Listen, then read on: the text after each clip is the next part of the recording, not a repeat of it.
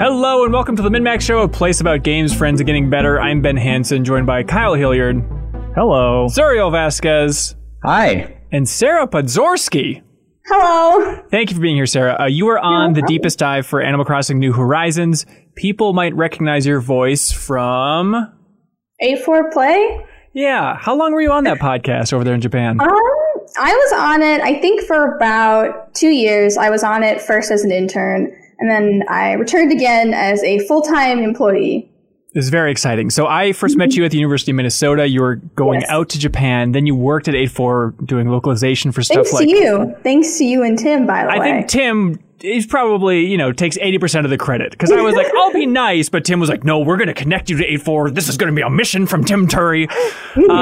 But you ended up doing localization Turned work. into a wrestler to make this happen. Have you met Tim? When he's motivated, he's 100% wrestler. I'm going to get you a job. Yeah, basically. I like it.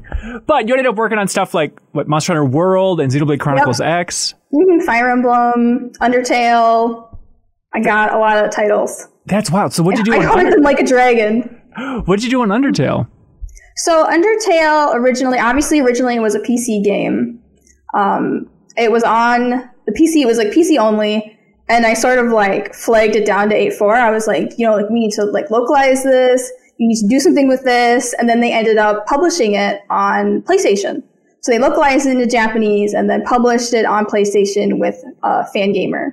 Hang on. So are you taking credit for... I am going to take credit. You're really the first person there? I'm going to take credit.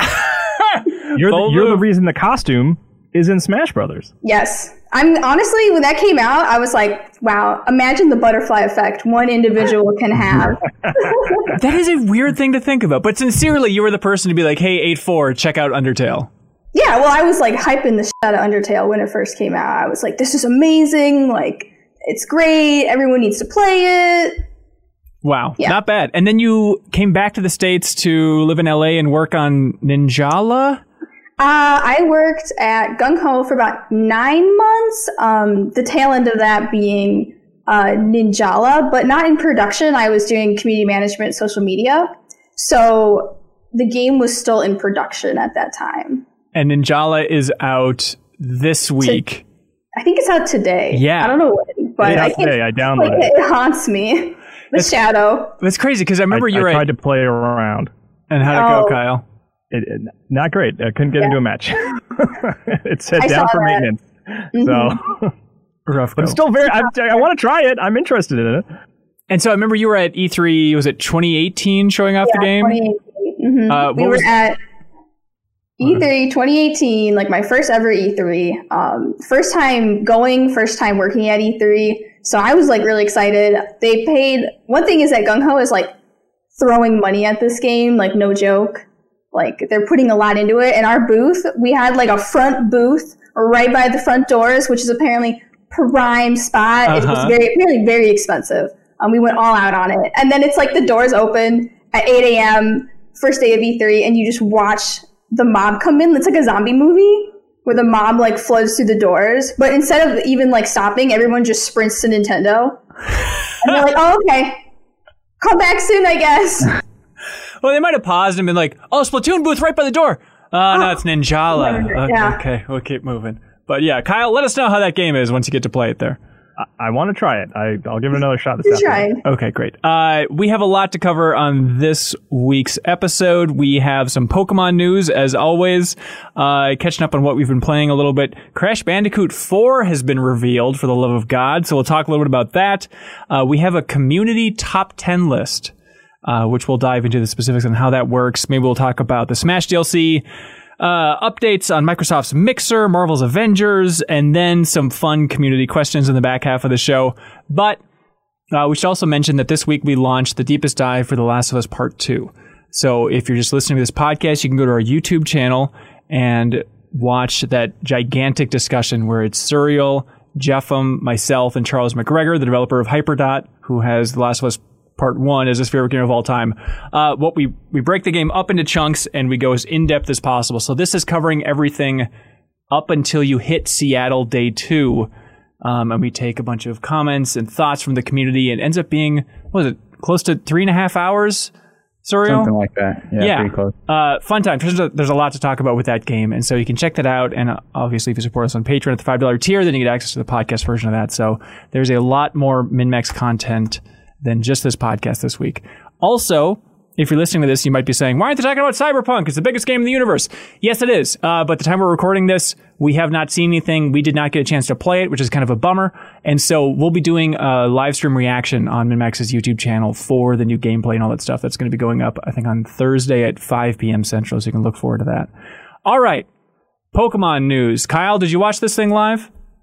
I mean, not live, but like, at 8:30 I watched it, which is like, it had air. Close enough, pretty much. Close enough. Okay, so last week it was the big tease with Ishihara saying, next week we're coming back with something we've been working very hard on. And the fools we were, we took the bait, and on this podcast we're like, oh, it's Let's Go Johto. Here we go. They're going to announce it coming out this week, maybe to be a whole Nintendo Direct. I don't know about us. I feel like that was you who mentioned No, I remember, Cyril, you're like, okay. I'm betting my life. Let's Go Johto, no doubt about it. And then what did they announce, Cyril? Pokemon Unite. Which is up your alley. Yeah, I'm actually pretty excited about this. It's a Pokemon MOBA, basically. But it's I think you can drop basically. It's a Pokemon MOBA. Well, it's different in that like the goal of the game isn't to destroy your opponent's like ancient or like their base or whatever. It's to score points in the middle of the battlefield. And I think the way you do it is you go around, you're killing creeps, which are basically other Pokemon. You use those to level up. And I think at some point you catch them. You don't kill them. You defeat them and then you capture them. Sure, all right.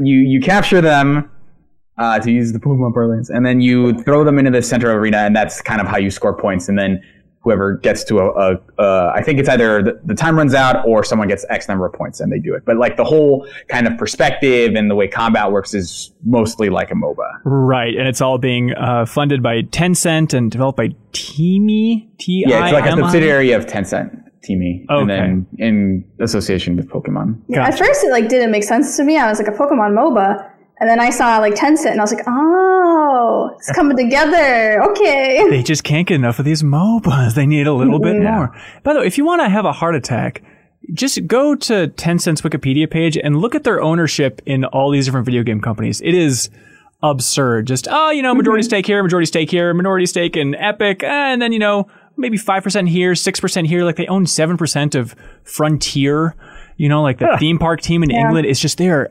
everywhere. It's just and if you want to release any games in China, like at all, you go through Tencent.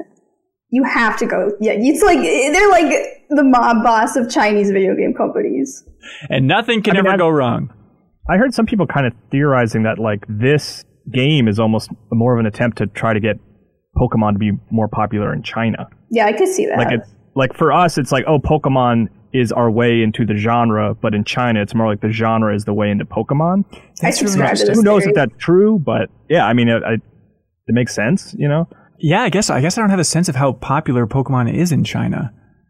I guess not as profitable as it could be. Anyway, so yeah, they don't call it a MOBA. They call it a co-op team battler, but it's 5v5, like Sarah was saying. It's MOBAs all hell. Sarah, did you have a gut reaction to that thing?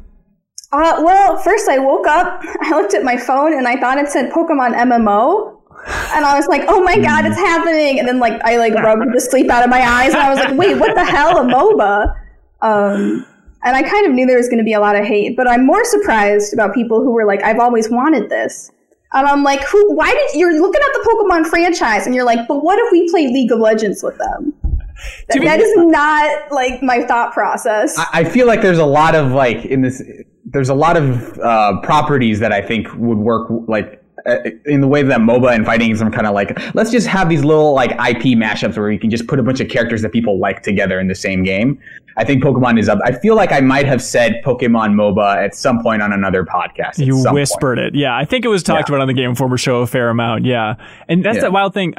I'm probably more interested in the MOBA genre than you are, Kyle, but I don't know if you had that same reaction of, all right, yeah, they've got me. I'll play this. This is probably going to be, my most played MOBA, right above, Heroes of the Storm. Yep, Heroes of the Storm, which I probably put 3 hours into. I mean, my reaction was similar in the sense I was like, okay, I'm not really a MOBA guy. I'm not super interested in this. But the more they talked about it, the more I was like, this actually makes sense. It does not, I think I said this before, so I'm like kind of repeating myself, but like, it doesn't feel like they're putting a round peg in a square hole. Like the way the Pokemon mechanics work and evolving and choosing abilities and stuff like that, it makes sense. Like it doesn't feel like a huge leap after they explained it, even though, before they even showed it, it never would have occurred to me. You know what I mean? Well, after seeing that intense match that they had where Ishihara almost lost, it was... Which I think that match confused me more than it actually helped, because there was so many different perspectives and was cut like so many different times that I still don't know how long matches actually are. And for what it's worth, they've said that, hey, it's still early. Like, it was funny because they mentioned that terminology is not final, which is, I don't know what they mean by that, but they do mention that it's free to start, which is their term for free to play. Right, it's going to be on mobile and Switch. And then in the email kind of press release, they say it's coming soon. Yeah. So who knows? So they don't have a date, but they do mention that they're going to have crossplay between the two platforms. It's not on PC, which is a little surprising, but not super surprising since it's from Nintendo. But I do want to play it. I'm interested to see how much, because I can't imagine it'll be any more complex than what we've seen. I can't imagine there are item builds or anything like that. I think the most complex thing you'll be doing is choosing which abilities to level up in what order. Type doesn't even matter. Yeah. Right? Because that would probably be, because there's a lot of counter picks in MOBAs as is, and so just having this thing where it's like, oh, if you pick Pikachu, they're going to do a ton of damage against Charizard, and with how few characters it looks like they'll have, at least whenever they release, who knows how many they'll have, but like the character select screenshot they had only had like 10 characters from what I saw, but even then it's like it doesn't look like fantastic or anything in terms of like graphical fidelity, but it looks like something, hey, if you want to play it on the Switch, it looks like it'll run pretty well. And obviously because of the console controls, I can't imagine they're going to have a ton of like item building or like any type of like base interactions or anything like that. But I was so this could be like an entry level MOBA in a way that even Heroes of the Storm might not be able to be. Yeah, you had a hot tweet, Serial, because you're the #1 Dota 2 fan on planet Earth, and you had a hot tweet talking about how a lot of the great Pokemon ideas have already been kind of absorbed into MOBAs, that MOBAs already have like an evolution. What was that about? So Dota 2 basically has almost every video game mechanic you can think of in individual characters. So like the idea of there's the character Tiny in Dota, who every time, like his ultimate ability, he doesn't have like a huge thing that he does, but every time you level his ultimate, he turns into a bigger, more evolved version of himself. And so he just gains a bunch of stats. So that's already in there. And like the base capturing stuff was like already a mini game in Dota a few years ago. I think I mentioned it was Grievous, but I think it's actually Dire Tide, which was their Halloween thing, and you were grabbing candy and bringing it to your base. So all this stuff is already like, it doesn't feel like it's breaking new ground in the MOBA genre. Besides the fact that it's on Switch, it's Pokemon, it's a thing that people want. So this feels like, in a lot of ways, it feels pretty safe overall as a product. Yeah, Kyle, 2 years from now, give your success level on a scale of 1 to 10 for Pokemon Unite. And everybody watching or listening, get ready to clip this part out and send it to Kyle in 2022. And the Library of Congress. Yep. So my success prediction for Pokemon Unite in the year 2022 is a 7 out of 10. I'm going with a 6. Sarah, where are you at? All right.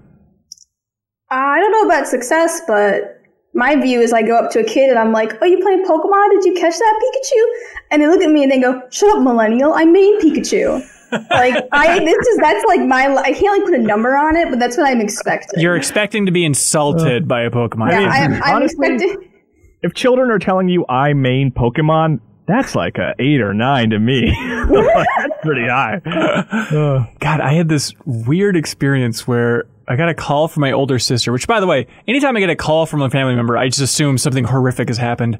But I get a call from my oldest sister, and she's like, hey, do you want to talk to this kid about Pokemon? Like, who is this kid? She's like, here you go. His name's Zeke or whatever.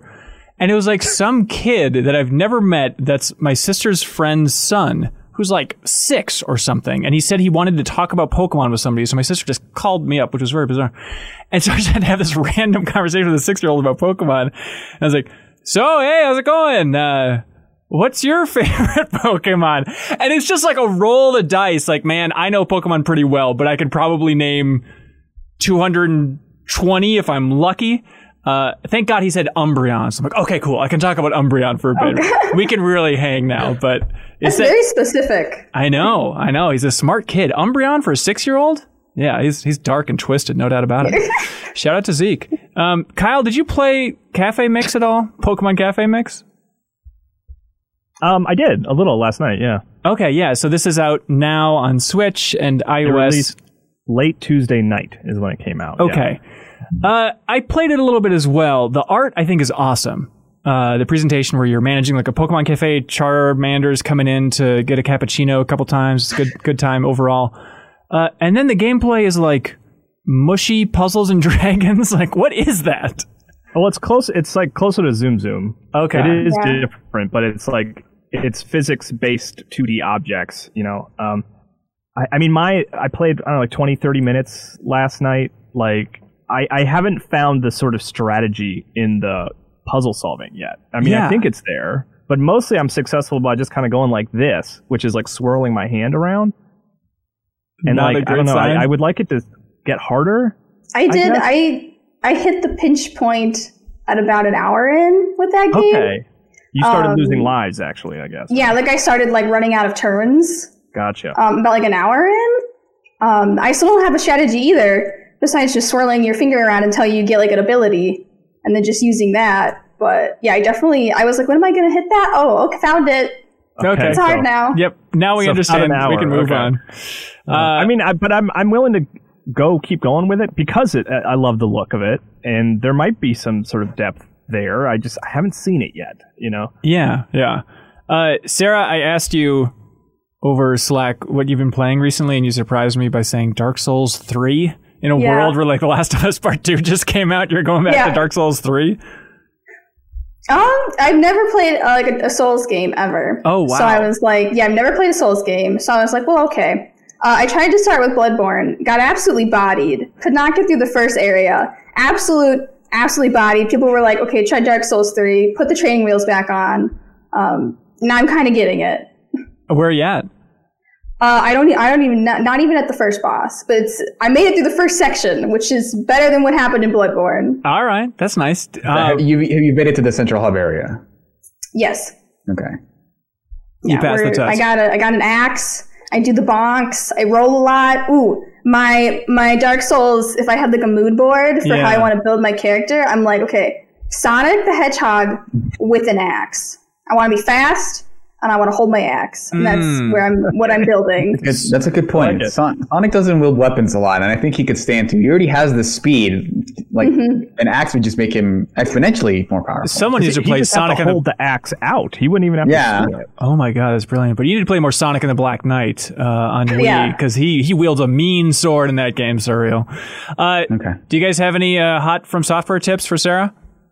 Roll forward is my philosophy. Is that bosses don't really account for that. Maybe in Dark Souls 3 they might start to, but especially like for the earlier ones, you can roll forward most of the time, and like their attacks are often not behind them. So that's the secret that I learned. Yeah, I was told touch their butts. So that's what I'm doing. Yeah, get behind them as much as possible. Yeah, and I wouldn't put it that way, but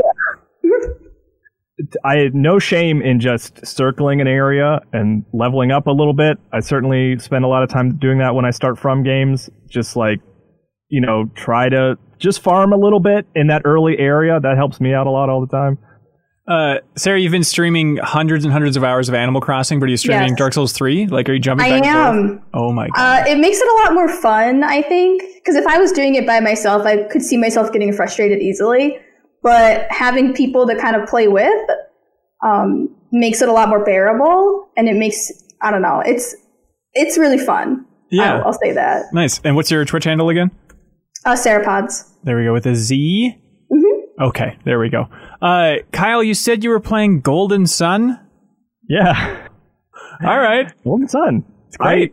I've been thinking about it a lot lately, and I was talking to an old friend, and we were talking about playing it, and I went through my drawer, and I realized I'd actually recently sold my copy on eBay, because I just sold off a bunch of Game Boy and Game Boy Advance games a couple months ago.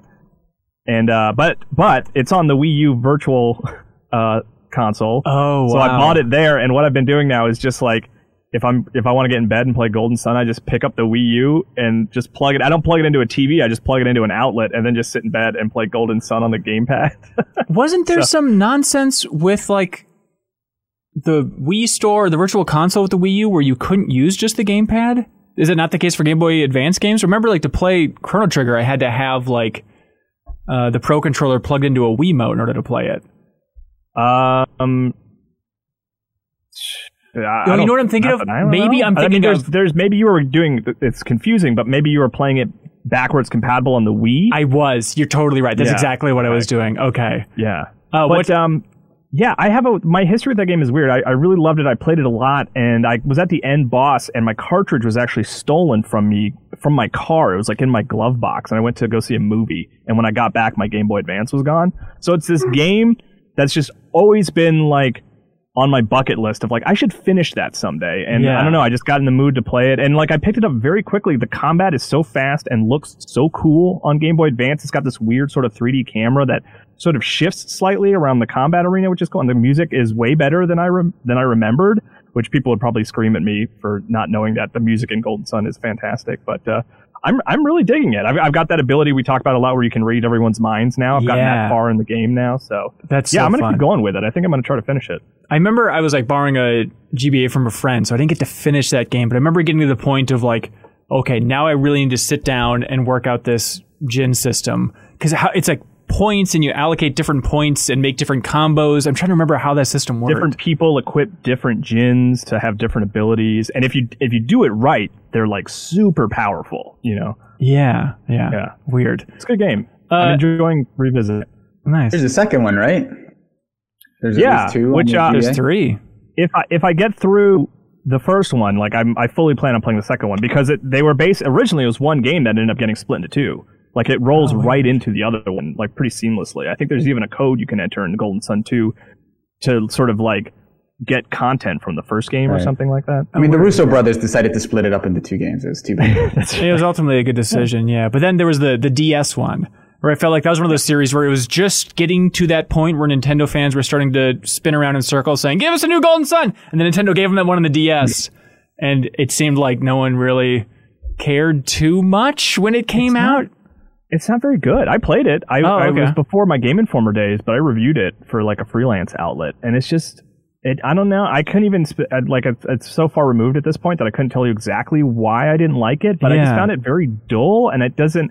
It was a 3D game on DS, which were always kind of rough, you know, because it was like slightly better than N64.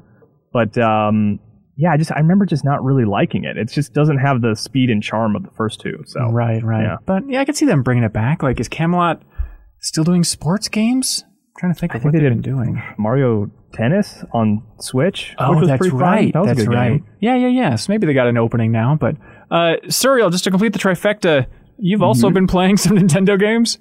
Yeah, I've been playing New Super Mario Brothers U Deluxe, I think is the entire name of the game.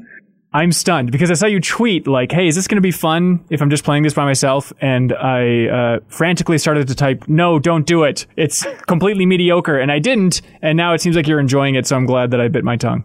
I am. I do like it. I've heard a lot of things about kind of what it does later on. And I still like the system of the 3 coins, basically the 3 hidden coins that you have to find throughout the level. I think that does a lot to make sure that I'm looking through every nook and cranny. And I like some of the weird things that it's doing. Like this doesn't feel like a game that you could have made in Mario Maker, for example. Like there are a lot of more angular designs and kind of tricks that they're pulling, like, blocks coming in from out of nowhere, kind of swinging into your view as you're running through that don't feel like they're possible in Mario Maker. Which I was kind of surprised by because it felt like Mario Maker was released, I think, after the original version of this game. Yeah. So it definitely felt like, why not just put all the stuff you can do? Why not make it so that you could have made this entire game in Mario Maker? So I'm kind of surprised by how much it's throwing at me in terms of like new concepts and stuff, and I'm enjoying it a lot. I haven't gotten to some of the crazier stuff, but one of the big reasons I picked it up. Well, the biggest reason I picked it up was because it was on sale. And then the other big reason is that a while ago, I think Polygon did their rankings of all the Mario games, and this one was at the top. Number one? Yeah, they're lunatics. Yeah, I don't know what they're doing. Yeah, so like there. I was like, well, yeah, that was my reaction too. Of like, there's no way that's possible, right? Or so I'm kind of playing it with that in mind, and I don't think it's reaching those levels, but like there's stuff here that feels like, okay, if they can kind of throw these kinds of fun little twists early on, I'm curious as to what they do later on, because that's kind of the theme of like recent Mario games, where they start off pretty like mediocre, not super interesting, and then once you get into like the end stuff that most people don't get to, they get kind of crazy, or at least it's been the case for. I'd hesitate on the mediocre thing, but I think this is the greatest trolling job of all time from Polygon. They made you buy this game and are playing through this game just to be like, you know what? I think that list was arbitrary, Polygon. 5 years later or whatever, I don't know. Oh, I'm going to leave a hell of a comment. They're not going to know what hit them. But that works for a segue to talking about platformers and Crash Bandicoot 4, which Jeff Keighley had one of his classic skits where he had like the Crash Bandicoot guy in a suit come outside of his house and scream at him through the megaphone, but then also wearing a mask, and then Keighley acting his buns off, I guess is the only way you could describe that. He did it. He read lines. I'm surprised he didn't send that into Lorne Michaels, because the performance from this is out of this world. I mean, it's funny because like really all they needed was that one picture of Crash standing out in front of Keighley's house with the mask on. Like that was enough of a punchline for me. That was all I needed. But why stop there? No, let's get this video moving. Let's put some motion to this. It's like, no, just give us the picture. Yeah, but still, hats off to Keighley. It's pretty cool that he gets to announce the reveal of the return of Tony Hawk and then the return of Crash Bandicoot, with actually a new entry. But the big surprise is, I think we even talked about when we were talking about Tony Hawk and, the remake of 1 and 2, is that, okay, Vicarious Visions made the remaster or the remake of Crash 1 through 3 a couple years ago. So everybody assumed they're going to be making Crash 4. So it's like, oh, what does Tony Hawk mean for that? Is their team splitting up into 2? And now it turns out, no, they had Toys for Bob, just to confuse things, who did the Spyro remakes. They're making the new Crash Bandicoot entry, which is officially called Crash Bandicoot 4, It's About Time. Which, Kyle, you immediately brought up that's a confusing title. Yeah, it's the same title as Plants vs. Zombies 2. Yeah, it's like it wasn't that long ago. By the way, I went and looked that up. They announced it as Plants vs. Zombies 2, It's About Time. Yeah. But then after like a certain point, that subtitle was dropped. So like, it's not called Plants vs. Zombies 2, It's About Time anymore. Like if you go look it up, it's just called Plants vs. Zombies 2. That's so confusing and odd. Yeah. And then the confusing thing too is like, well, it's confusing to go from Crash 3, which is all about time travel, to Crash Bandicoot 4, It's About Time. It's like, yeah, no, we just had the one about time. And then you watch the trailer and it's not so much that it's about time, it's about like multiple dimensions. And even the like presentation style of the trailer, it's pulling so much from the same place as the new Ratchet and Clank Rift Apart, where like they have like the shattering of dimensions and stuff. And somebody on Twitter mentioned that I think everyone just really liked Enter the Spider-Verse, and it happens to be a way to then feed into these two games kind of being visually similar, at least for the trailer presentation here. But hey, I love the original Crash Bandicoot games a lot. I was hoping they'd make a new one, saw this trailer and said, yeah, this seems fine.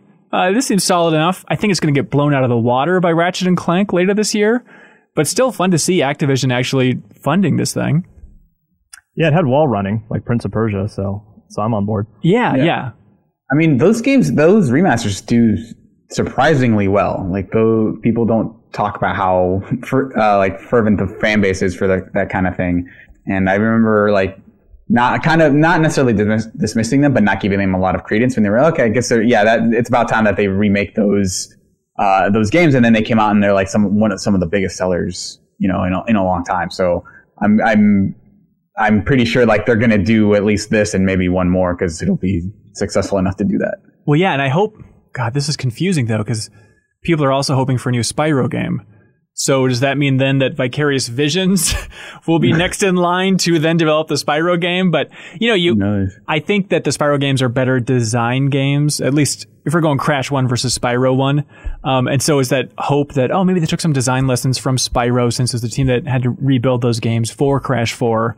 But then you look at the gameplay and it seems pretty traditional. There's a lot more 2D stuff than I was expecting. And, the Crash Bandicoot games always had a lot of 2D levels kind of sprinkled throughout. But for the revealed gameplay and trailer, there's a little bit more than I was expecting and what they were showing off so far. But the big thing is you get different masks instead of Aku Aku and Uka Uka, which everybody knows and loves.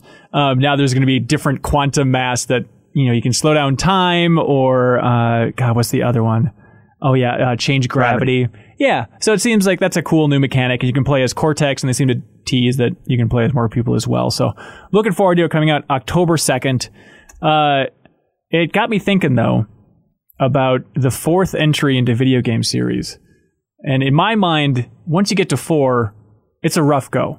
You think of like the Sonic the Hedgehog 4, that classic thing, even like Double Dragon 4. And so I started to put together just a list of all the fourth entries in video games. And this is a very specific list. This is fourth entries in video games where it literally has the number 4, not Roman numerals. So it cuts out a lot of RPGs. And not is there a particular reason for that? I just thought it'd be more fun, and it cuts out a lot of the ones that you might forget about. And then not even confusing things. Creed, get out of here. Yeah. Oh, no need. But even stuff like Super Mario Advance 4, or, like that Super Mario Brothers 4 is technically Super Mario World in Japan. Got rid of all that stuff. So just fourth entries. What do you guys think is the highest Metacritic score for the fourth entry in a series? Resident Evil 4. Correct. Serial kills it. Resident Evil 4 with a 96. All right, try and think. There are 1, 2, 3, 4. There are 4 entries that have a 94 in Metacritic. Let's see if you all can guess them. It's confusing, but is Final Fantasy one of them? Or is that? I guess that's a Roman numeral. Get out of here, Kyle. Metal Gear Solid 4? Metal Gear Solid 4. Correctamundo. Not to be confused with the Roman numeral from Metal Gear Solid 5. But yep, that's one of them. PC4 is Roman numerals. It is Roman numerals, correct. And Roman's in it. Let's see. This one, we talked about the series less than 4 minutes ago. Oh, Tony Hawk's Pro Skater 4? Tony Hawk's Pro Skater 4. Way to go. This one, Kyle, I think you were on board with this. We did a game club discussion of it back at Game Informer. Okay. One of the, probably the most influential game from last gen. From last gen, and it's got a 4, Devil May Cry 4? That's not, I know that's not the right answer, but get out of here. That game reviewed well, and wasn't in Roman numeral. Okay, most influential game from last gen. Well, now I'm holding influential game in the from top last gen. 3 for sure. And it's and it was a Game Club game or one that we considered. I would consider it a forgotten Game Club game. I forget that we did this. The later one. Call of Duty. Call of Duty 4. Yep, you got it. Let's see, Serial. This got a 94 Metacritic. Let's see. It's what's your favorite genre? Sarah's turn, man. I know, I'm learning that I don't play games with the number 4 in them. It's a good call. It's a good philosophy overall, but you'll get burned every once in a while. All right, Serial. Let's see. So this got a 94 Metacritic. What is your favorite genre? Fighting games. Okay. All right. Good wheelhouse. What fourth entry? Not a Roman numeral would be at a 94 in Metacritic. Because Street Fighter 4 is Roman numerals. It is.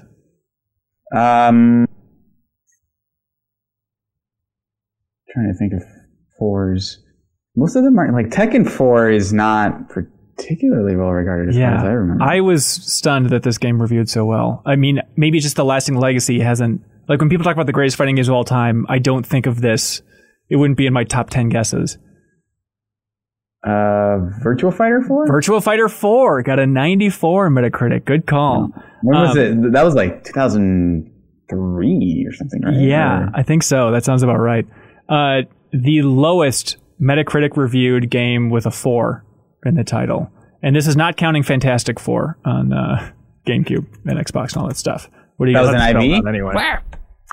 What's that? That was an IV? That's right. Fantastic 4 Roman numerals. Any guesses on the lowest fourth entry?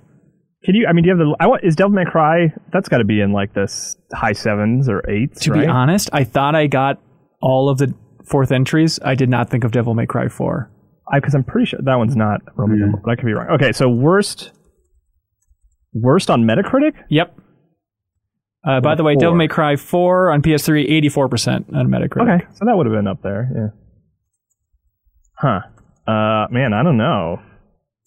Does Mass Effect have a? They have a 4 in that sucker? They can't squeeze a 4 into Andromeda. Let's see. It's a little bit surprising. Came out within the last 4 years. Really? Yep. Weather was a big thing in the marketing, and it's not Gears of War. It's not Gears of War 4, but they share the same weather marketing. What? Physics and weather. The second is the beloved entry. Is it Silent Hill? The main character's name is Rico. Oh, Just Cause. Just Cause 4 is a 65, and then The Sims at 66, Worms 471, Silent Hill 476, Dynasty Warriors 478. You get the idea. Fourth entries are tough, I think is the point. I wonder, the other question that I have is how many of those are the actual fourth entry in the series? Oh, that's interesting. Yeah, because even like Uncharted 4, it's like, well, there's Golden Abyss that throws it off. Yeah. Yeah, and Resident Evil 4 is not the fourth Resident Evil game, things like that. Right. Yeah, probably not too many of these things overall. I guess Call of Duty 4, I guess that would be, but then after that it gets... Well, there was Big Red 1. I forgot about Big Red 1. Yeah. World at War was after 4. World at War was after. Oh, you're right. Okay, yeah. Anyways, we have something different. Talking about platformers, we pulled from the Discord community, the MinMax Discord, which you can access to if you support us at any tier on Patreon. We pulled from them and said, hey, do you guys want to compile a top 10 list? Let's take the hive mind of the MinMax community and try and put together something here. And so we had them compile the top 10 3D platformers of all time. I don't know what this list looks like. I saw some people debating what is a platformer, and the debates were raging in a friendly way because it's the MinMax Discord. But I was horrified when I saw some of those debates because it took me back to the worst debates back at Game Informer about arguing about genre, which is just a nightmare. Like, Sarah, do you have any definition of a 3D platformer in your mind? Like, where's the line? There is really no line. I saw you guys playing like Battle for Bikini Bottom. Yeah. The SpongeBob game. And that to me was like my 3D platformer where there's a lot of vertical movement. Right. I don't know what you guys consider 3D platformers, but it's like, give me a fucking jumping puzzle. Like, give me the jumping puzzles and Guild Wars, and I'm like, this is a 3D platform. Yeah. All right. You gotta have that. Yeah, I guess that makes sense. But stuff is confusing because I think on Wikipedia it lists Uncharted 4 as a 3D platformer. It's like, come on, what are we doing here? This is a mess. So, Kyle, you have this list that was, okay, so they sourced a bunch of ideas, took the top 30 ideas, and then asked the community to rank those. So we have the official verdict after dozens and dozens and dozens of votes and rankings, and this scientific verdict is in, Kyle. Yeah, so I'll read a little. So special shout out to Roland, Stud Muffin, and Adam Walker, Texas Ranger, in the the MinMax community for putting this thing together. And they sent me the list, and I'm just going to read what Roland sent me because if we revisit this feature in the future, I don't know if I will read all of this, but I think it's good to set it up here for the first time. So This is from Roland. We had over 70 nominations and cut the final list down to 30 games we felt had a shot at being in the top 10. Many games with platforming elements that aren't necessarily considered a platformer, first and foremost, were cut from the list, such as Portal. Yeah. I think the biggest debate of games that made it on to the final list was, I'll just leave that blank for now. We'll get to that. Oh, no. Okay, so here's the big one. To try and diversify this list a bit, if a game series had multiple entries, we only included the game with the highest Metacritic score. This includes Super Mario Galaxy 1 and 2, which had the same Metacritic, but we kept 2 under the thought process that it was a slightly larger, slightly more polished version of the first. Correct. And finally, I'm sorry? I said correct. That's a true assertion. That's real. Wow. Gotcha. And then this is the final thing before we kick off the list. Roland did actually send me 2 versions of the list. Oh no. One has all the Mario games that were included in the poll. Okay. And one just basically chose one Mario game. I like all the Mario games in there though. Okay, that's kind of where I was leaning too. We can look at the other list for fun. But, sure. Yeah, so I have this is the MinMax community's top 10 best 3D platformers ever. And how do you want to swing this, Hanson? Do you want to try to throw out guesses? Should I just kind of run down the list and we discuss them starting at 10? Yeah, let's start at 10. Okay, and then maybe you could, as we kind of get closer to the top, maybe we can throw out some guesses and Sure. stuff like that. Okay, so number 10 is Astrobot Rescue Mission. Wow. I love that game, but I'm amazed enough people played that to rank it that highly. Yeah, I mean, it is really good, and but I'm with you where it's kind of like, oh, okay, yeah, that's sure. You know, it hasn't been out that long, but I wonder if it's also a little bit of like the kind of that investment idea of like, look, I sunk hundreds and hundreds of dollars into playing VR on my PlayStation. I'm going to really be passionate about this thing. I mean, yeah, it could be.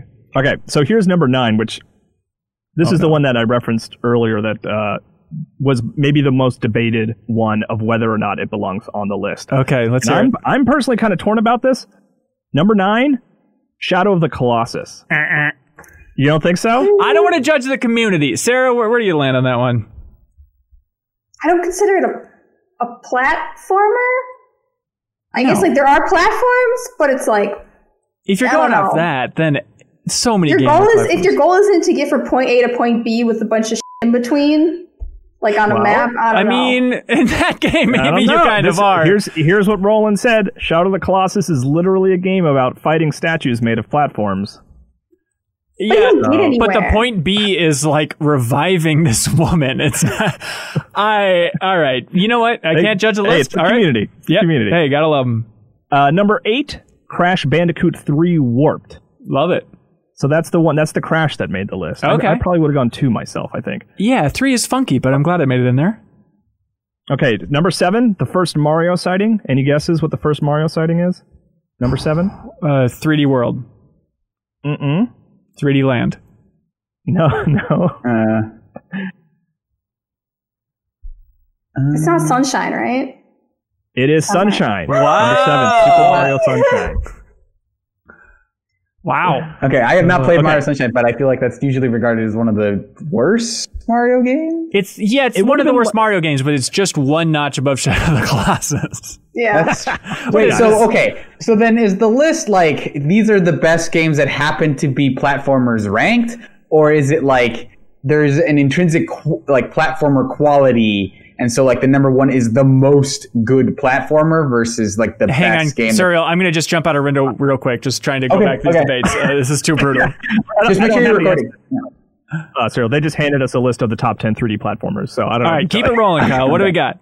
Okay. Number 6, Ratchet and Clank Up Your Arsenal. Oh, wow. Okay, yeah. Which, I don't, off the top of my head, I don't know which one that is. If that's the one that adds multiplayer. I believe that's the second one. Okay, cool. Number 5, Jak and Daxter Precursor Legacy. I think that's pretty good. I think that's the Jak I would put on the list. That's the first one, yeah. As much as I love Jak 2 and 3, I think I would have gone Precursor Legacy. Real quick though, is Ratchet and Clank? You guys consider that a platform? Because I feel like when I do it, like the primary action that I think about with Ratchet and Clank games is shooting. Right. Yeah, I actually, where Shadow of the Colossus, I definitely fall not a platformer. Ratchet, I would totally put that in the platformer genre. Because there's, like, maybe you don't remember, but there's a lot of weird jumping things and gravity and, like you shoot a bunch and then you jump a bunch and then you shoot a bunch and then you jump a bunch. Okay, the one I played most was A Crack in Time. So I don't know if that one's, like, kind of different than the rest of them. Could be. Yeah. By the way, Up Your Arsenal is the third entry. But yeah, okay, what do we got, Kyle? Number 4, look, again, this is the community list. They really screwed up here. I hate to tell you guys. Number 4 is Super Mario Galaxy 2.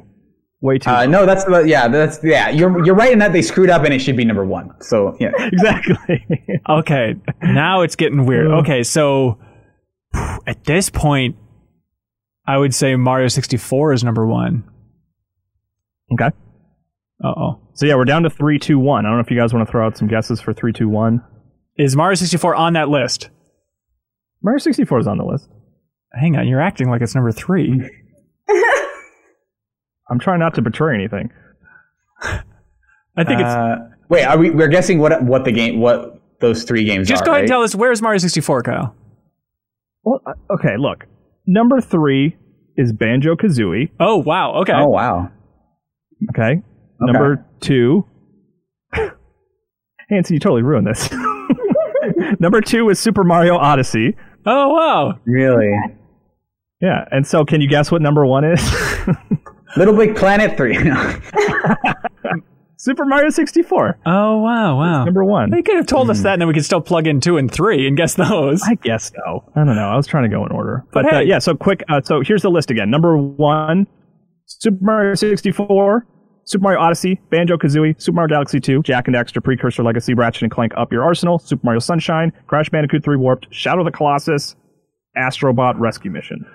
Asterisk bot after there we go. For the Colossus. Hey, thank you, MinMax community. We appreciate it.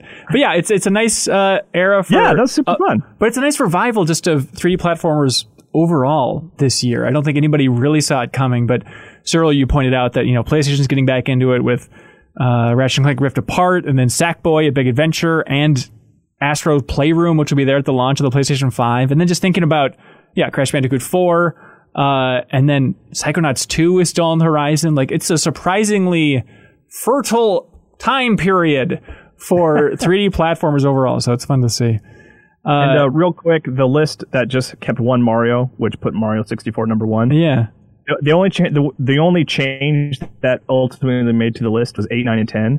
8 was Journey, which is, I don't know about that as a platformer. 9, Prince of Persia: Sands of Time, which personally would have been higher in my list. Yeah. And then 10 is Ape Escape. Oh, Ape Escape makes the cut. That's amazing. That's fun to see. That's fun to go down. I really enjoyed that. Yeah. Thanks a lot, everybody. Did you guys watch the Smash presentation? The Smash DLC? From Sakurai's living room? Heck yeah. Yeah.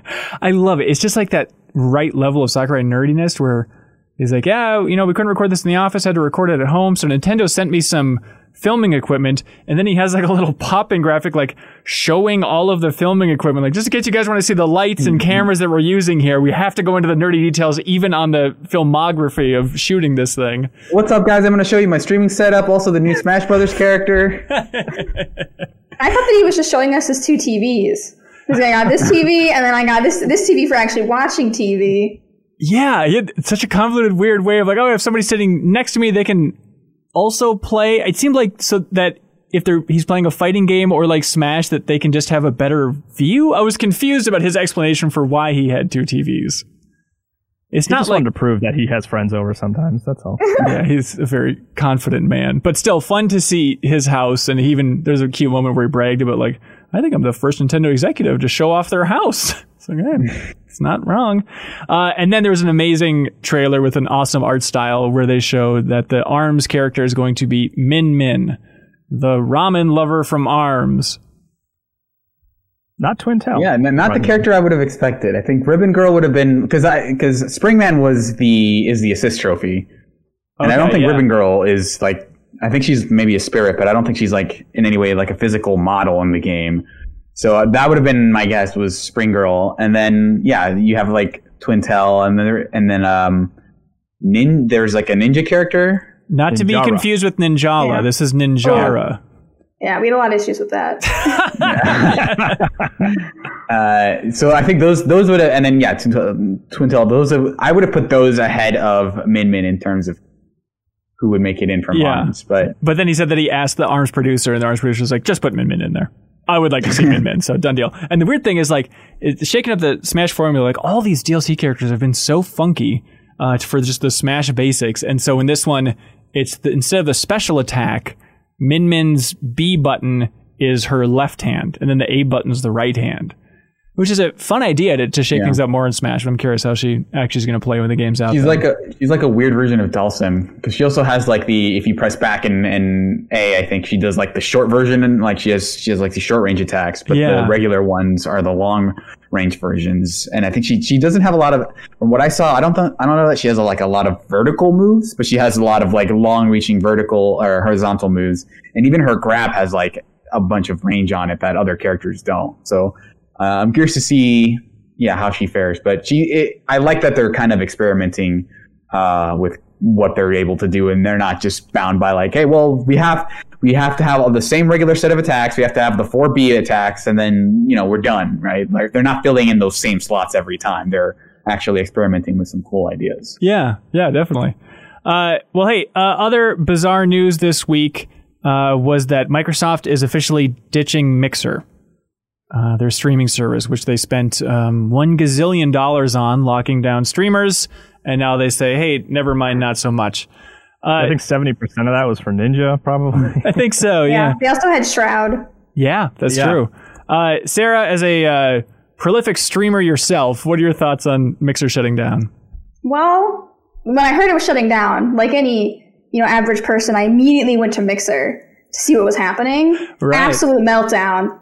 All the streamers were streaming like Mixer. Some of them had their Twitch links in it. People were crying. People were shaking their fists at Mixer and like how they've been abandoned. So that was interesting. Yeah, but it seemed like the takeaway from a lot of folks, I talked to one person who was streaming on Mixer quite a bit, and they're like, I was just sick of Twitch and that community, and they weren't great about responding to harassment complaints, and Mixer had actually built up like a much more welcoming environment overall, and now it's, hey, yoink, you go over to Facebook. You like Facebook, right? They're a cool company. Head over there. And everyone's like, F you. No, we won't. I mean, Sarah, regarding your story of like going online and seeing people being upset, like, I don't think it's an inappropriate response. Like, it seemed like the rug was really pulled out from everybody. Yeah, though they didn't know. Even like Ninja tweeting was like, well, I don't know, I got to make decisions, Yeah. And it seemed like even Mixer employees were tweeting that they also barely had a heads up that this thing was happening, that the entire thing was being shut down, which is just wild. Like, Microsoft has been making, I think, a lot of really smart, good moves just on a PR front alone over the last handful of years. And this one, it's like, I guess they just felt like they had to rip off the Band-Aid, but it's shocking that a company like that can do a pivot on something it seemed like they were dedicated to building over time. And I thought maybe with the next gen, they'd incorporate Mixer a little bit more into the system or into the UI, but I guess they already did it this generation. It just was not clicking with folks.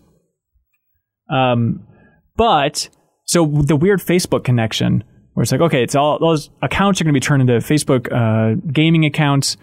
And then in an interview on The Verge, Phil Spencer said, when we think about xCloud, their streaming stuff, and the opportunity to unlock gameplay for 2 billion players, we know it's going to be critically important that our services find large audiences, and Facebook clearly gives us that opportunity. So it is just this weirder idea of Microsoft and Facebook partnering up by like, hey, have all these accounts, please do something with it. And then at the same time, xCloud is going to be a bigger component on Facebook, because I'm sure they're just salivating about that idea of like just being able to click and play a game and stream a game to your Facebook page. I think from a creator standpoint, it is kind of like a reminder that as successful as like even someone like Ninja or Shroud is, they are kind of still beholden to the companies that run these things, which like as time goes on, like something like Twitch feels like it's more of like a public utility than like a brand service, where it's just like you are on it is a platform on which a lot of people stream. But so it can feel like this is just like a thing that I have access to, that doesn't feel like a product. It feels like something that is just there.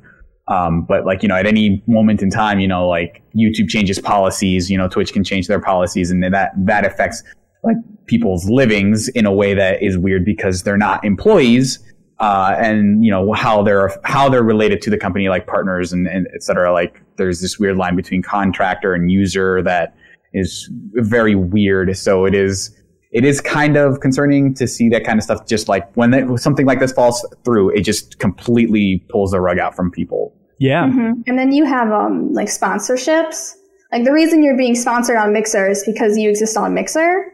So not from Ninja. Ninja's too big. But if you're a smaller streamer, like brands want visibility over all platforms, and then one of them disappears, is that sponsor going to follow you to Twitch, or are they going to say, well, we already have XYZ on Twitch, so we're actually going to pull your sponsorship? Oh, interesting. Yeah, what a nightmare. How is streaming on Twitch going for you, Sarah? Twitch is fine. I mean, I'm still a small enough streamer where, I don't have many problems. Yeah. I've seen other people have problems with like getting things fixed, and they really only care about like the top 1% of streamers. Harder. I know one thing Mixer did really well was highlighting smaller streamers. Like the front page of Mixer always has like a partnered streamer on it, whereas the front page of Twitch, you can pay like $3,000 an hour to feature a streamer, to feature an ad. So it's a lot more like pay to win on Twitch, I guess. Right.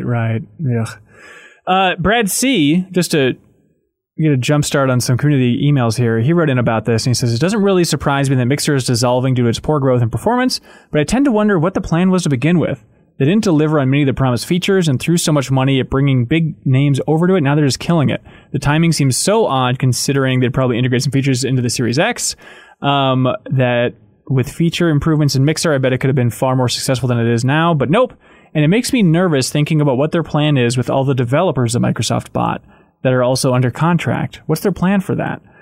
Which is an interesting pivot from Brad here. Is the idea of like, if Microsoft's willing to kill something this promising that quickly, does this have any impact, or does it change the storm cloud potentially looming over some of our favorite studios that are now bought by Microsoft? You know, the studio like Double Fine. If, hey, it turns out they aren't profitable, bam, we'll kill it.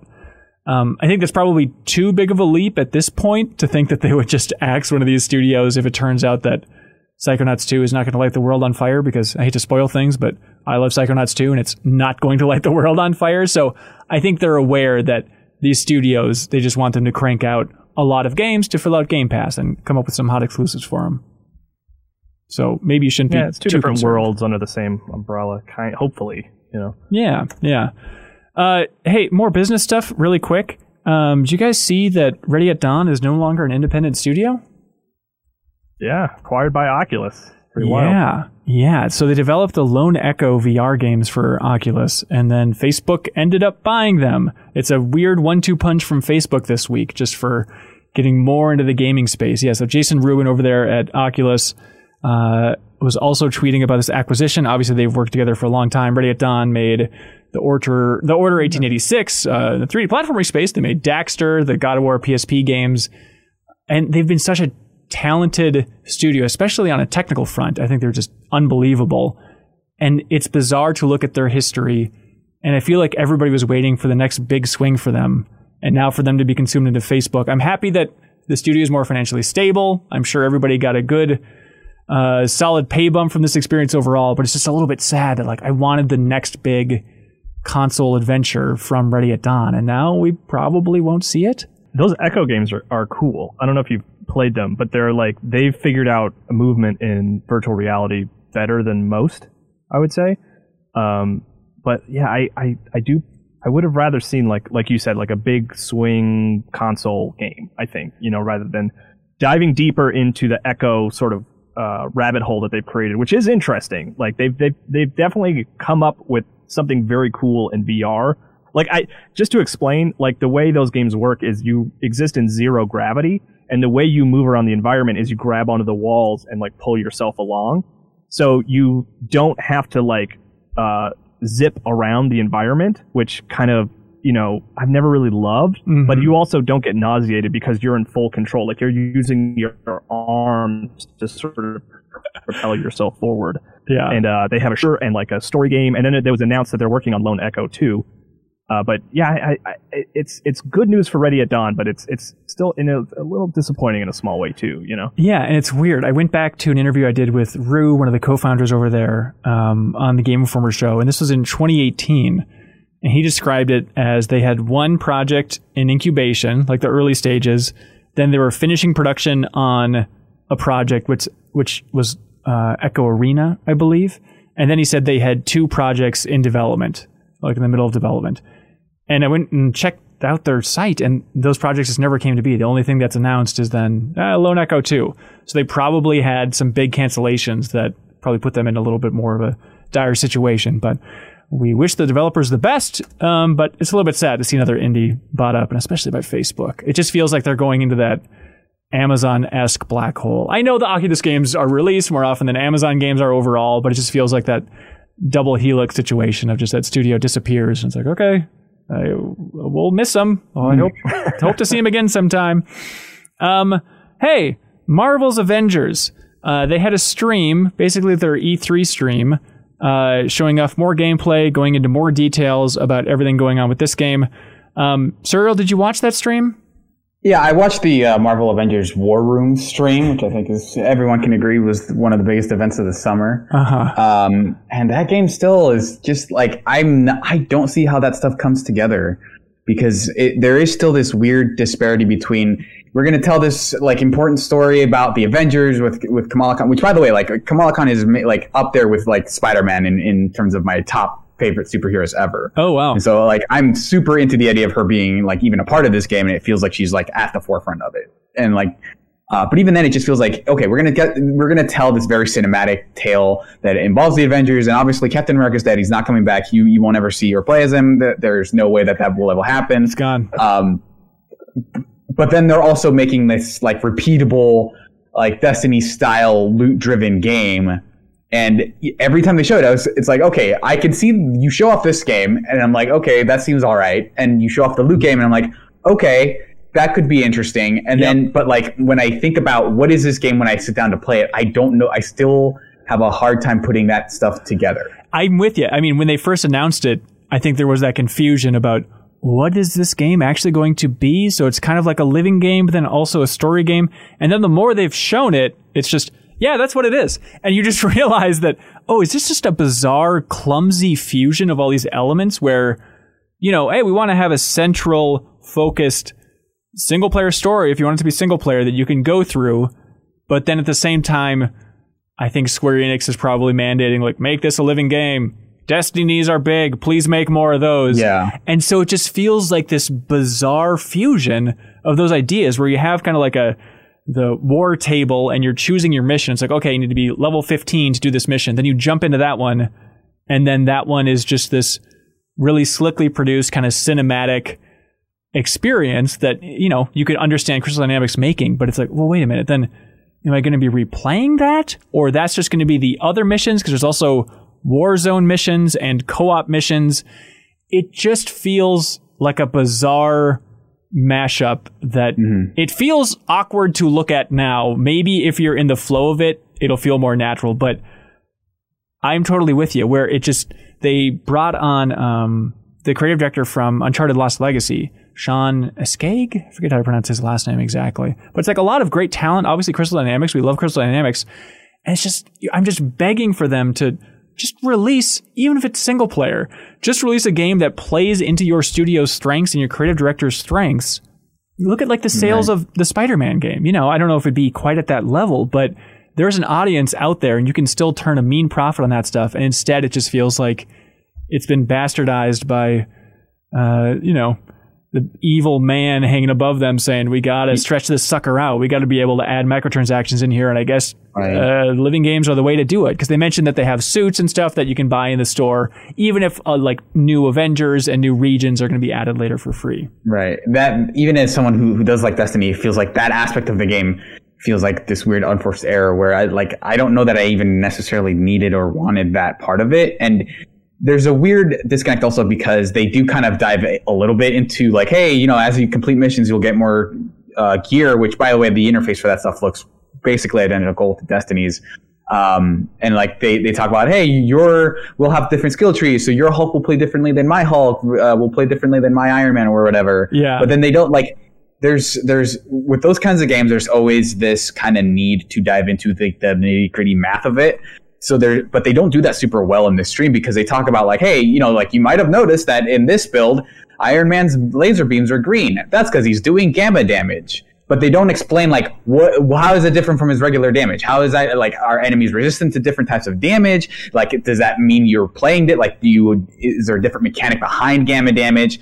Like, so they just kind of tell you they're going to have spell resistances and whatever. Like, they're throwing mechanics at you without kind of telling you how that's going to work. So, and all the action you see is just like, it just kind of like, for all I know, he's just mashing the square button and unleashing a bunch of powers, right? Like, there's not like a good understanding of like how this combat flows in a way that would help kind of set it apart and say like, oh, this is why you want this type of gear and this is how this build functions as an action thing that you're doing as Iron Man. Yeah, for sure. And like, you look at the gameplay and it's like, okay, you're playing as Thor, and then you just kind of beat on things with Mjolnir. And like, I played it a little bit last year, and it's a very God of War feeling, but it is satisfying to throw Mjolnir and then like get it back to you. And it feels like, okay, it feels somewhat satisfying to play. But then in that gameplay they were showing, it's just kind of a lot of beating on machines. And it has me worried like, okay, we're fighting against AIM as the organization here, and MODOK's the big bad, which is fun. But it scared me that there's going to be a lot of replaying these cinematic missions over and over again. It feels like they should have been leaning into this living game aspect more. And I know it's a different studio, but still coming from Marvel with something like Ultimate Alliance 3. You know, like keep your RPG systems in that arena. Don't let it start to seep into this extremely expensive cinematic presentation. I don't think these two tastes work well together. Yeah, because I mean, it feels weird because like as much as they're aping Destiny, they're not really learning from that studio, like from Bungie's mistakes, right? Because at this point, they've kind of scaled down, having left Activision. And they're making the move towards making it more of like a literal MMO where you're kind of, instead of getting like, hey, here's the 8-hour campaign that is like super cinematic and focused, and then we'll also kind of drip feed you slower content because we were working so hard on this very expensive cinematic experience. And they're kind of just saying, we're going to lean into the hardcore, like you're doing loops basically to unlock the next loot drop. And here it feels like they're making like the Destiny 2 launch mistake of like, we want to get both the people who like Halo and MMOs. And it feels like they're setting themselves up to make that same mistake of like, well, there's nothing really to do here because you spent so much money on this that the long-term players aren't really getting what they want. Yeah. And, we still love the studio, rooting for the game. It's coming out September 4th. But it's tough. Every time we see it, it's just that, I don't know. It's not quite there. I want to like it. But we'll find out soon. Speaking of wincing, so that presentation was hosted by Casey Lynch, who used to be from IGN. Yep. And he repeated several times, "Hey, everybody, I'm Casey Lynch," which could not have been worse timing for this overall thing, because I don't know if you're following gaming Twitter throughout the last week, but it's been the last 5 days. Seems like over the weekend, there's kind of been what I guess you could describe as like a second Me Too movement, or just kind of a resurgence of people in the game industry specifically. I think it started with wrestling and women in the wrestling space speaking up a little bit more. And then it seemed like that's kind of what triggered people in the gaming space just to kind of raise their hand and say, hey, sexual harassment and much worse is rampant in the gaming industry. And a lot of people have been sharing their stories. There's a Medium post that kind of has a roundup of just people talking about the amount of bullshit in the video game industry, specifically towards women. Some men are also telling their stories in there. And, somebody who, it seemed like a lot of it's coming from former IGN employees talking about, the people at the top, including Casey Lynch at the time, but maybe even more so Tal and then also Steve Butts were nightmares to work with. We should know that these people are no longer with the company. These are a lot of people recounting their experiences with the ex kind of leading management over at the IGN gaming part of it, Right. And so it's an interesting blend of, it started out with people and women talking about just the amount of, BS and sexual harassment they've had to deal with in the game industry. And then it's kind of bled over into people just talking about, running companies in general. Yeah, I mean, I think the first I saw it was people talking about Chris Avallone and his history, that was like the big kickoff for me. But yeah, I mean, it's so hard to talk about that stuff. So like, I appreciate everyone like coming up and sharing their stories because my hope is that it will stem it and like help reduce it. I mean, my wife, who is a very talented programmer, like written books about developing in Unity and stuff like that.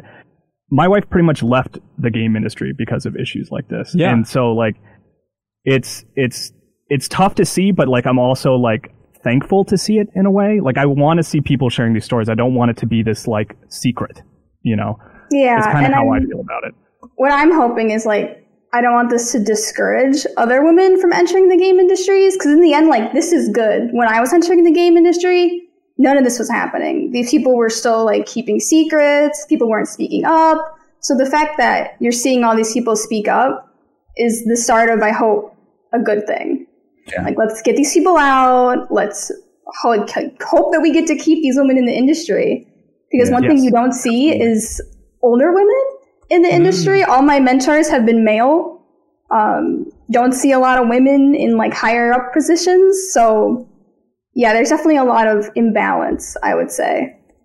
Yeah, and hopefully this helps tip things. I hope that's my hope. Yeah, yeah, and there has been some like a few actions. I think Techland, after Chris Avellone, the allegations against Chris Avellone kind of came out, they kind of basically let him go. And then as recently as today, I think. So just real quick, just Chris Avellone backstory. If people are familiar with that name, going back to the origins of Obsidian, lead writer for like KOTOR 2.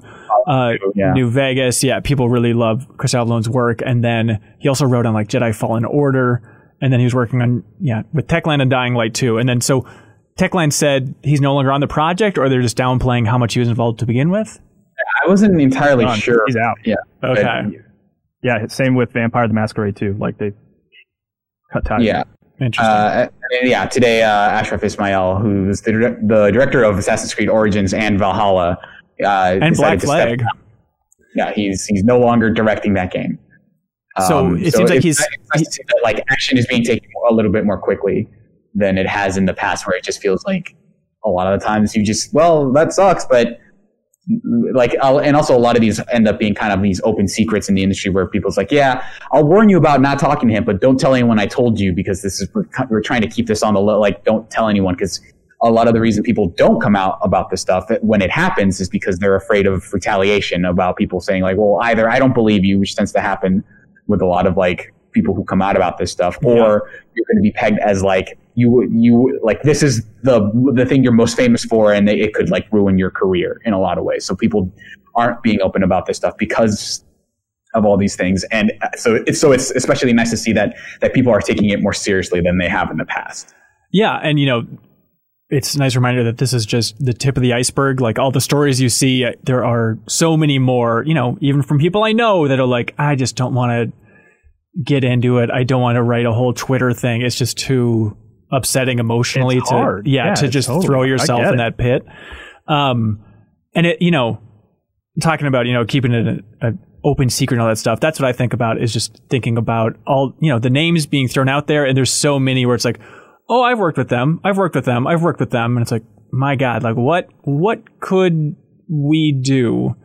Because I think, just thinking about, my own guilt in this situation, I think of situations where it almost becomes like a little bit of a stupid joke. It was like, this guy's kind of a creep. Haha, you wouldn't believe what a creep this guy is. All right, moving on. It's like, oh no, hang on. There's probably, you should pause at that moment of just like, well, common secret knowledge is, of course, this guy's a creep. What are you going to do about it?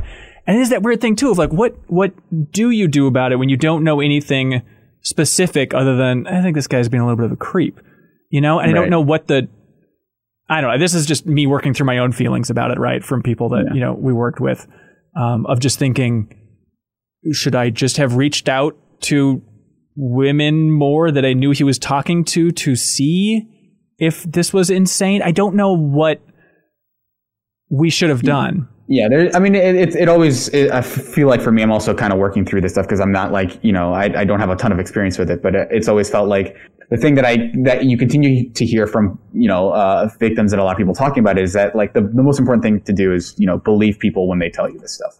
Is to not kind of dismiss it, or like, well, that maybe was just you, but he's nice to me, like that kind of thing. Is to not have that defensive instinct of, I associate with this person and someone says something bad about them, so I'm gonna like take the, so it's like he said, she said kind of thing. So and that always ends up being like, well, then I guess I don't do anything about it. And I feel like that's sort of where people are coming from, is like, they're not doing this to try to like end somebody's career. They're like trying to warn people to not associate with this person because they could get hurt.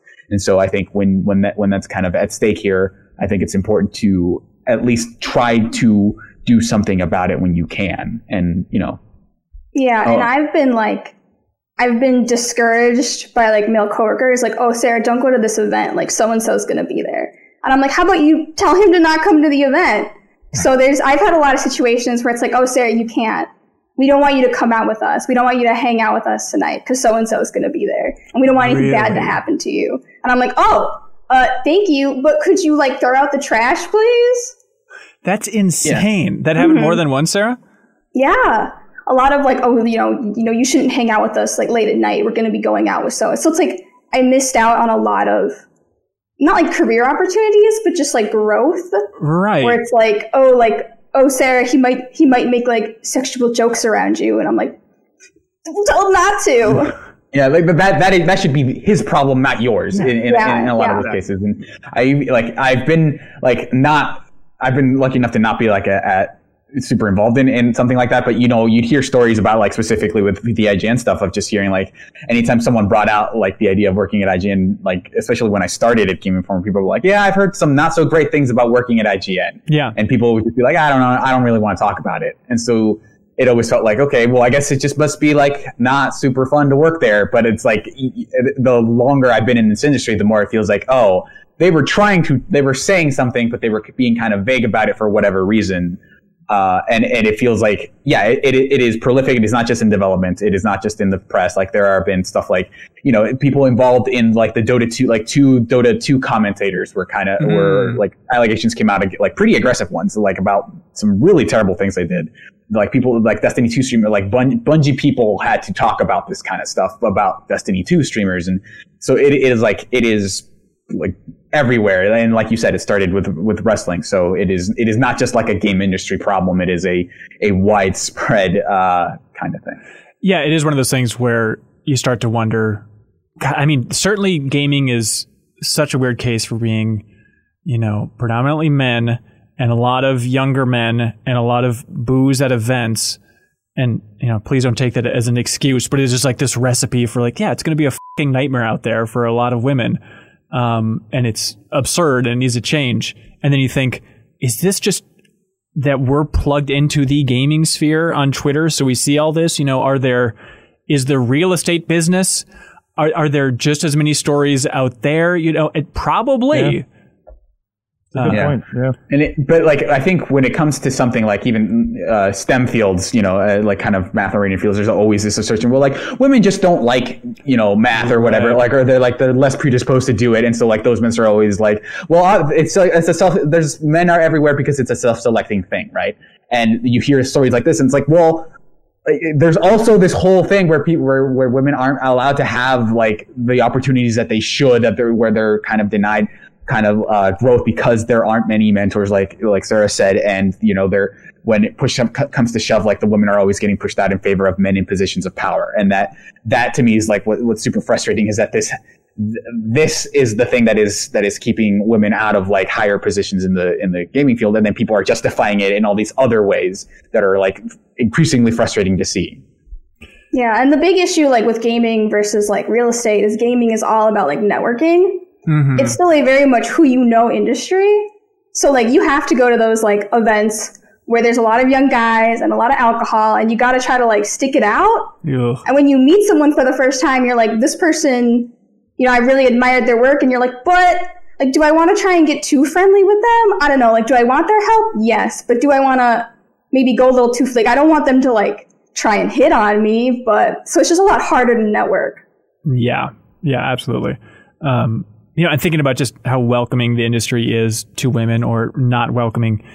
It's maybe a stupid example, but, we streamed the press conferences from E3 2004 a couple weeks ago as like the grand finale for a charity drive. And, it was from a DVD that GameSpot produced, and they had like this highlights of E3 2004. And E3 2004 to me doesn't feel that long ago. And just like, the presentation of women at E3 in 2004. I know booth babes have been, there's none this year, I suppose. But, it's been on the decline over the last 10 years, and it's gotten a lot better. But just seeing footage from 2004 and how this industry portrayed women, and how, like, just the level of sexualization, it was just absurd seeing, like, the women from Nintendo's booth with like the Game Boy Micros strapped to them, and they're in like bikinis.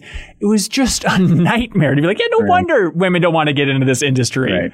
It's so easy to forget that stuff when people talk about, well, it's like when people are looking to hire, they pick like it's a meritocracy. People are looking for the best position in the job, or for the best person for the job. But it's like there are all these other external factors that because the gaming industry has for so long like felt like the default is the white male perspective, that those white males kind of overlook a lot of stuff that is driving people of color and women out of the space when it comes time to apply, to where they don't feel secure about applying to various places. Yeah. So yeah, it's worth checking out that Medium post. We can have a link in the show notes here, just to try and get some sense of what people are going throughout this industry and most likely the world here. Nick L. Yeah, I'm glad we talked about it. I mean, for sure. Good. I just don't want it to be something we ignore. So yeah. Absolutely. Nick L. Had a question here. Actually, a lot of people did. Nick L. said, over the past week, we've seen a bunch of people come forward with their experiences with racism, sexual assault, grooming, and more. A lot of abusers in the industry have been implied or outright named. I know I can support the victims by listening to their stories and not supporting these scumbags, but how do I do that when some of these people are protected by companies? For streamers that have done these things, it's easy not to follow them. How can I make my voice heard to the companies that employ these people? And then Robbie Flanagan also had a question saying, in light of what seems to be coming out of IGN, of staff being mentally abused and in their working in terrible conditions, what do you all feel is the best way to support the good staff that still remain? So I think Nick and Robbie are both just wondering, tough questions, but what do you do in these situations? I mean, I don't think any of us are going to have a great I used to run social media for businesses, right? I ran pretty big social media accounts. And if you tweet at a business's account, aggressively saying I heard these rumors, what are you going to do about it? Especially they will look at that. And if you do it a lot and if enough people do it, that does go right to the top because it reflects poorly on the company. Does that come through a mediator like you? Do you see that and have these reports, or is everybody just checking casually hey, it seems like we're blown up? Mostly it's a social media manager will field all the requests. And if we, when I worked back on the Omen Twitter, we did a lot of sponsors and people would be hey, I saw one of your sponsored people said this and I don't think that aligns with your brand very well. We do take that very seriously and we take it to the top and we're hey, we're looking bad here. Right. Yeah. Well, that helps. Yeah. Oh, go ahead, sorry. Oh, I mean, just another thing is that it's there is no ethical consumption and all that, but I think a lot of the people who both suffered and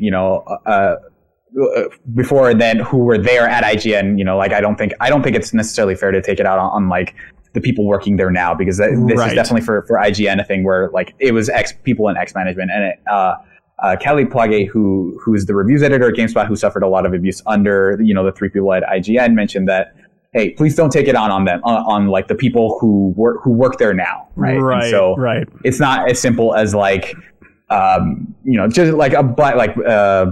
IGN or whatever because they allowed this to happen, which is a fair structural criticism, but I think it's more important to do the kind of thing believe people when they tell you this stuff, and to when you're hiring to be more aware of this kind of stuff and the biases that come in place, and to speak out about this stuff when you see it, I think is probably the most important thing.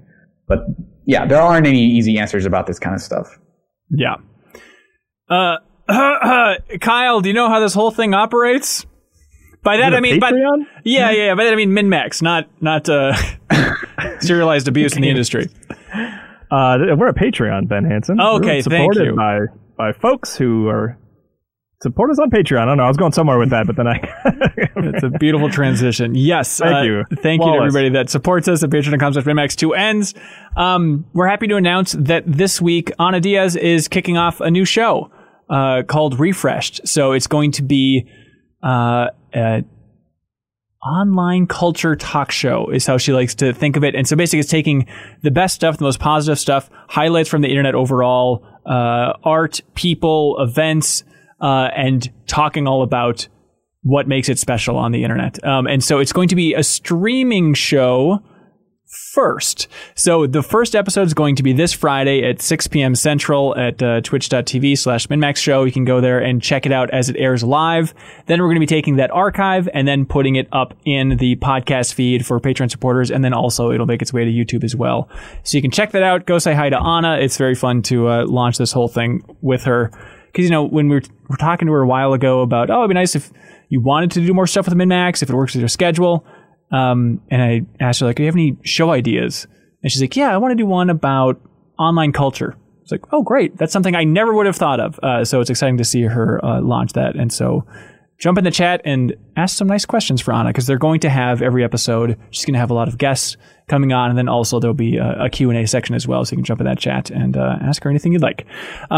Also, wanted to plug Mintrax, our standalone music podcast. Last week, we had Alex Navarro from Giant Bomb on. This is the podcast that's hosted by Matt Helgeson, former host of the Game Informer show. So Alex Navarro was on talking about Deftones, and that episode was Public Enemy versus Deftones. So it was the classic matchup, so please check that out. The next episode, which is going to be airing next week, is going to be, I believe, another special edition all about something that I would consider to be the greatest work of all time, Kyle. Oh, yeah, quite a tease. Yeah, so we'll dive into that. Also, more plugs is I wanted to mention MinFacts, which is going to be this Sunday at 8 p.m. Central. This is our weekly community Q&A, and then because it's the last Sunday of the month, we do a special call-in episode. So if you're a $20 supporter on Patreon, you can call in and ask us anything you'd like. And this Sunday is going to be a special one where Dan Reichert's going to be joining us. So forget me, forget us. If you've ever wanted to ask Dan Reichert anything under the sun, you can do it this Sunday at 8 p.m. Central by calling in if you're at that high council tier on Patreon. Also, wanted to thank Satisfy, who make those Switch grips. We had that contest last week to tweet out your favorite piece of MinMax content, and Noah Stewart and Digital Veins ended up winning there. It was a random number generator is how we chose that, so congratulations to them, and Satisfy will ship them out some of those sweet Switch grips. But Beaten Down Brian is a supporter this month. He says, "Hello, everyone. Could you do with a nice tall glass of wholesome right now? Yes, you say? Well, then I encourage you to go check out the From Father to Son podcast, which is hosted by Tyler Carver, aka community member Major Panda, and his 7-year-old son, Liam. The podcast covers everything from movies to games and books and explores the differing perceptions of media between the two generations. Just search From Father to Son in your favorite podcast app, and you're sure to find it. And don't forget to leave them a nice review." Thank you. Sarah, our community is so nice that people like Beaten Down Brian, they pay to be a supporter of the podcast, and then they use that opportunity to plug other community members' things. It's very nice. Also, thanks to I Am 8-Bit for their support of MinMax overall, and they want you to know that they have a limited edition of What the Golf for Switch. They're only printing 2,500 copies of these things, so they have What the Golf on Switch, and then also the What the Golf soundtrack on vinyl at the I Am 8-Bit store. It is exclusive to I Am 8-Bit, so you can check it out there. It comes with a sticker sheet, and if you enter the promo code MinMax, you get 10% off any order at the I Am 8-Bit store, so be sure to thank them for us. We'd appreciate it. And be sure to thank them because every week they ship out something from their amazing store to whoever wins Question of the Week. If you support us at any tier on Patreon, you can submit a question for us to read on the MinMax show, and then we choose your absolute favorite, and I Am 8-Bit ships out something very nice. This week, let's go with...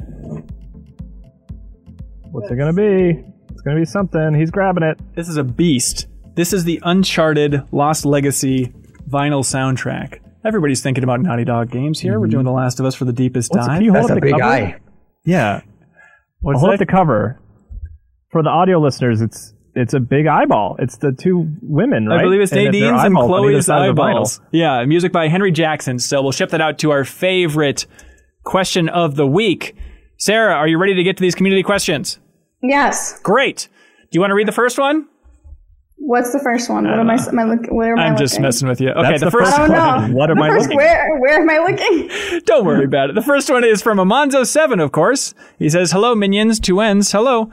With games being postponed due to everything going on, I wanted to ask if every game got pushed until 2021, except for one currently scheduled this year, what game would you want that to be?" Which, in my mind, is the most convoluted way of asking what's your most anticipated game of 2020 at this point, right? Yeah, I mean, I still feel like we don't know a lot of 2020 games, right? I mean, the Microsoft stuff. Sparse. I feel like with the Microsoft stuff. Yeah, the confusing first-party Microsoft stuff. But I mean, with the PS5 stream, I feel like we're sitting on it. I think we got a pretty good idea of what's coming now. I mean, it's right around the corner. We're a few weeks now, but I mean, even before Last of Us, I would have put Ghost of Tsushima up there. I'm still really excited for that game. That's still your number one. I think so, yeah. Oh, wow. I mean, it feels weird to use that because it's like, it's so close. I can almost touch it. But, I mean, I love Sucker Punch, man. I can't wait for that game. Yeah. Amanza, by the way, chose Cyberpunk 2077. Of course. I think it's going to be a lot of people's answers. Is that anybody's answer here? No. Okay, Sarah, what do you got? I'm still waiting for Ooblets. Do you guys? I've been waiting for Ooblets since like 2016 when it was announced at the Xbox E3 Indies. I was like, wow, amazing! I can't wait. And now we're like in 2020, and they're like, we have a beta, and I'm like, you better at this point. So Sarah, just like earlier this week, my wife was just sitting at her computer, and she just kind of went. Did she get the Ooblets like that? She was like, is Ooblets ever coming out at this point? Like, I ask myself that question every night before I go to bed. It's the tough thing, but it's maybe a dose of reality. Because remember, didn't they have some messaging a while back about we're committed to anti-crunch culture? With Ooblets development. They went from Xbox to Double Fine, and now they're on the Epic Store. And I'm just like, what? Is there a game? Because what is it? It's like Pokemon inspired, but then also Stardew Valley. What is it? It's like, from what I've seen, which is very little. We got it, sir. It's not out. You sort of collect tiny little cute Pokemon type minions, and then you battle, but you do little dance battles in the world of Ooblets. So you all kind of dance battle, and then you can farm and like decorate your house, and I'm very much the target audience for this. But. Right, as Animal Crossing's #1 fan. Yeah, I got it. Suriel, what's your number one? It's weird because like I think in terms of the game that I want most, it's probably Paper Mario.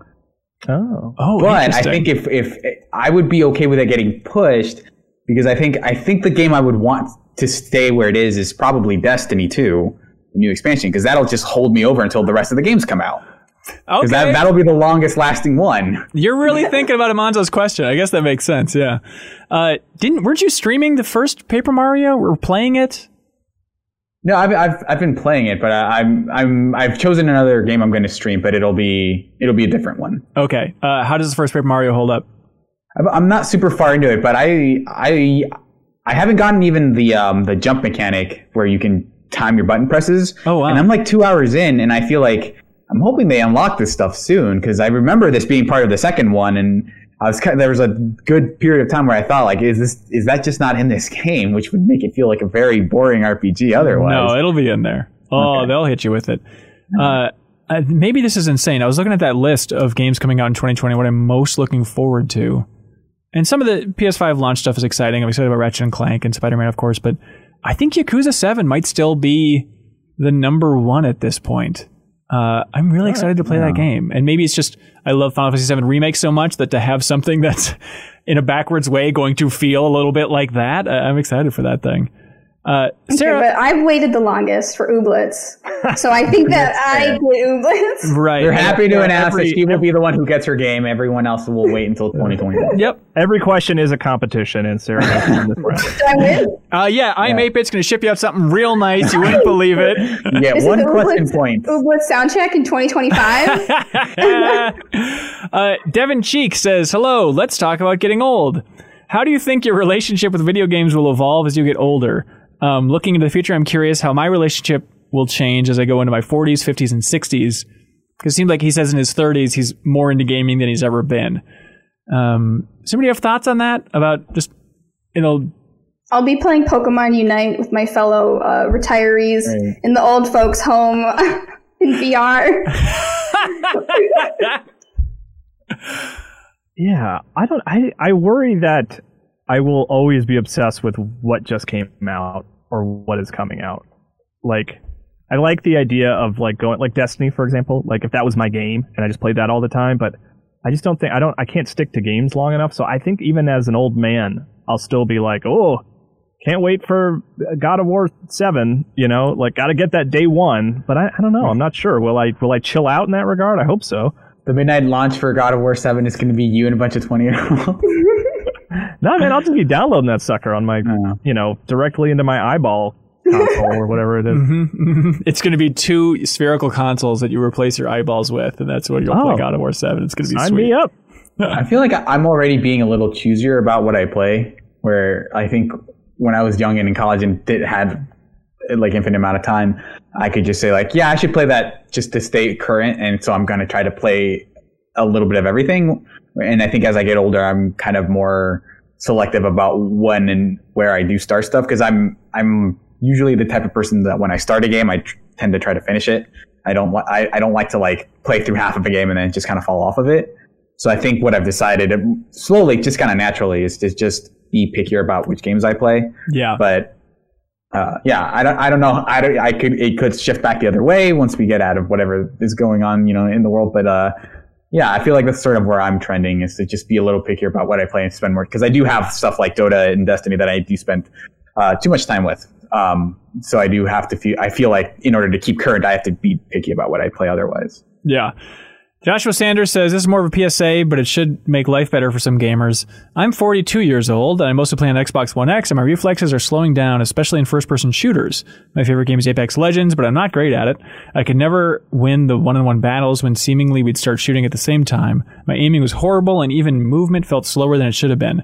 Folks, make sure the game mode is on in your TV display settings. Input lag? Whatever. I'm here to tell you it's a real thing. I switched on game mode, and the difference is night and day. I can actually aim. It also feels like I just got let out of quicksand. I feel like an idiot for wasting all this time. Please check out this setting. I was going to say, is it because you're a controller and not keyboard and mouse? Like a real gamer? Yeah, Sanders. But hey, good PSA. Let us know if you find that game mode on your TV and it does have an impact. I would love to know more about this. Dude, Mega Man 11 was the game that taught me about game mode recently. Really? Yeah, like it made a colossal difference in Mega Man 11. What was this guy's name again? I missed his name. Joshua Sanders. He's on to something. Okay. Yes. Smart man. There we go. Game mode it up immediately. Lewis Kane says, hey team, at this point, is there anything feature-wise that could realistically ever stop people from buying a new console? I honestly think if the PlayStation 5 had zero backwards compatibility, it truly wouldn't matter. Similar with the Series X. They could bring back the dumb only one person per game rule, and I think it wouldn't even matter. These things are just going to sell themselves. I think that's a stretch, Lewis. I think if, like, the one game per like the stuff that was really wrong with the Xbox One, if Series X and PlayStation 5 we're both committing to that, I could see people being like, well, that sucks, but I want to play the new games. Mm-hmm. But if it was, again, like one system's doing it and one isn't, I think everyone's going to go with the other system, Okay, let's say, here's this hypothetical that Lewis wants us to wade into. Let's say just the PlayStation 5 has that one person, one game. Let's say most of the BS from the launch of the Xbox One, PlayStation 5 was fully embracing. I mean, percentage-wise, how much would that hurt their first month of sales? 10%? 3%. Yeah, because I think those things are going to sell out no matter what. You have X number of people who are just going to buy whatever stock is available. Like your first 2 million are basically, I imagine, guaranteed, unless they do something like they would have to. Yeah, they have to charge like $1,000 for that thing for it to not sell out, right? Yeah, I guess so. Yeah, it's going to be a confusing year this year. I feel like I'm getting ready to scramble to try and get a console at the end of the year. But yeah, I think they still have to try. It's not exactly, Marvel's Endgame or something where they could just release no marketing and still it would do gangbusters. Yeah, like it would sell really well for the holiday, but I think long tail you might see like more drop-offs as people kind of realize, I can't share my games with anybody. So like I'm just going to be less. I might just buy it on PC or go to GOG or whenever I have the option, and I'll just stick with the Sony games. When those come out. Kyle, did you see that Halo tease today? It's on my queue to look at tomorrow. Because which is the same for Marvel. I know Brutes are coming back, right? Yes. So they teased Halo Infinite because the Xbox event's happening in July. I don't know if they've given an exact date yet, but the first party Microsoft stuff where people are expecting to see stuff like Fable, we'll see. But then Halo Infinite had like a minute-long teaser where it was a big boy talking over the radio, and he said, "Big boy, you say." Yes, and he said that they're the Banished was the name, and I'm not hip enough on Halo lore to understand why that's a big deal for some people. I guess that's the Brutes. Yeah, same. Because the thing that I saw was people were kind of using the term interchangeably. Okay. Like, the Banished, the Brutes are back, but... And that's exciting as a Halo fan? Yeah. I don't know. I remember fighting them in Halo 3. Okay. All right. And 2, I guess. So therefore, there we go. I'm excited to see the gameplay of Halo Infinite. Yes. I'm not enough of a fanatic to understand those details. The return of the brutes is maybe pretty low on what I wanted to see out of Halo Infinite. Well, I assume there's more in the hook than just these guys are coming back. Yeah. Yeah, I would hope so. I mean, it's cool. It's not like I saw it and was Not like, bad. It's for the super fans. It's not for us. Nick Novotny says, after letting the PlayStation 5 event sink in for a bit, I kept thinking about the innovations we saw in the Ratchet & Clank demo. The concept of having minimal load times seemed to open doors for new innovations in the game industry, but will third-party companies be stifled by Microsoft's approach of having everything play on current gen? Does this prevent third-party game companies from innovating on gameplay mechanics? The Series X will have a great resolution and frame rate, but what happens when you push the number of assets on the screen or get creative with load times like we saw in Ratchet & Clank?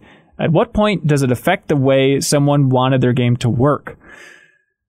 It's an interesting idea about third parties maybe not being able to take full advantage of the SSD in a way that first party Sony can, like Insomniac at this point, with being able to jump between those worlds in Ratchet & Clank. Because Ratchet & Clank, from at least the gameplay that we saw, seems like that game, you could not have a last-gen version of that be playable.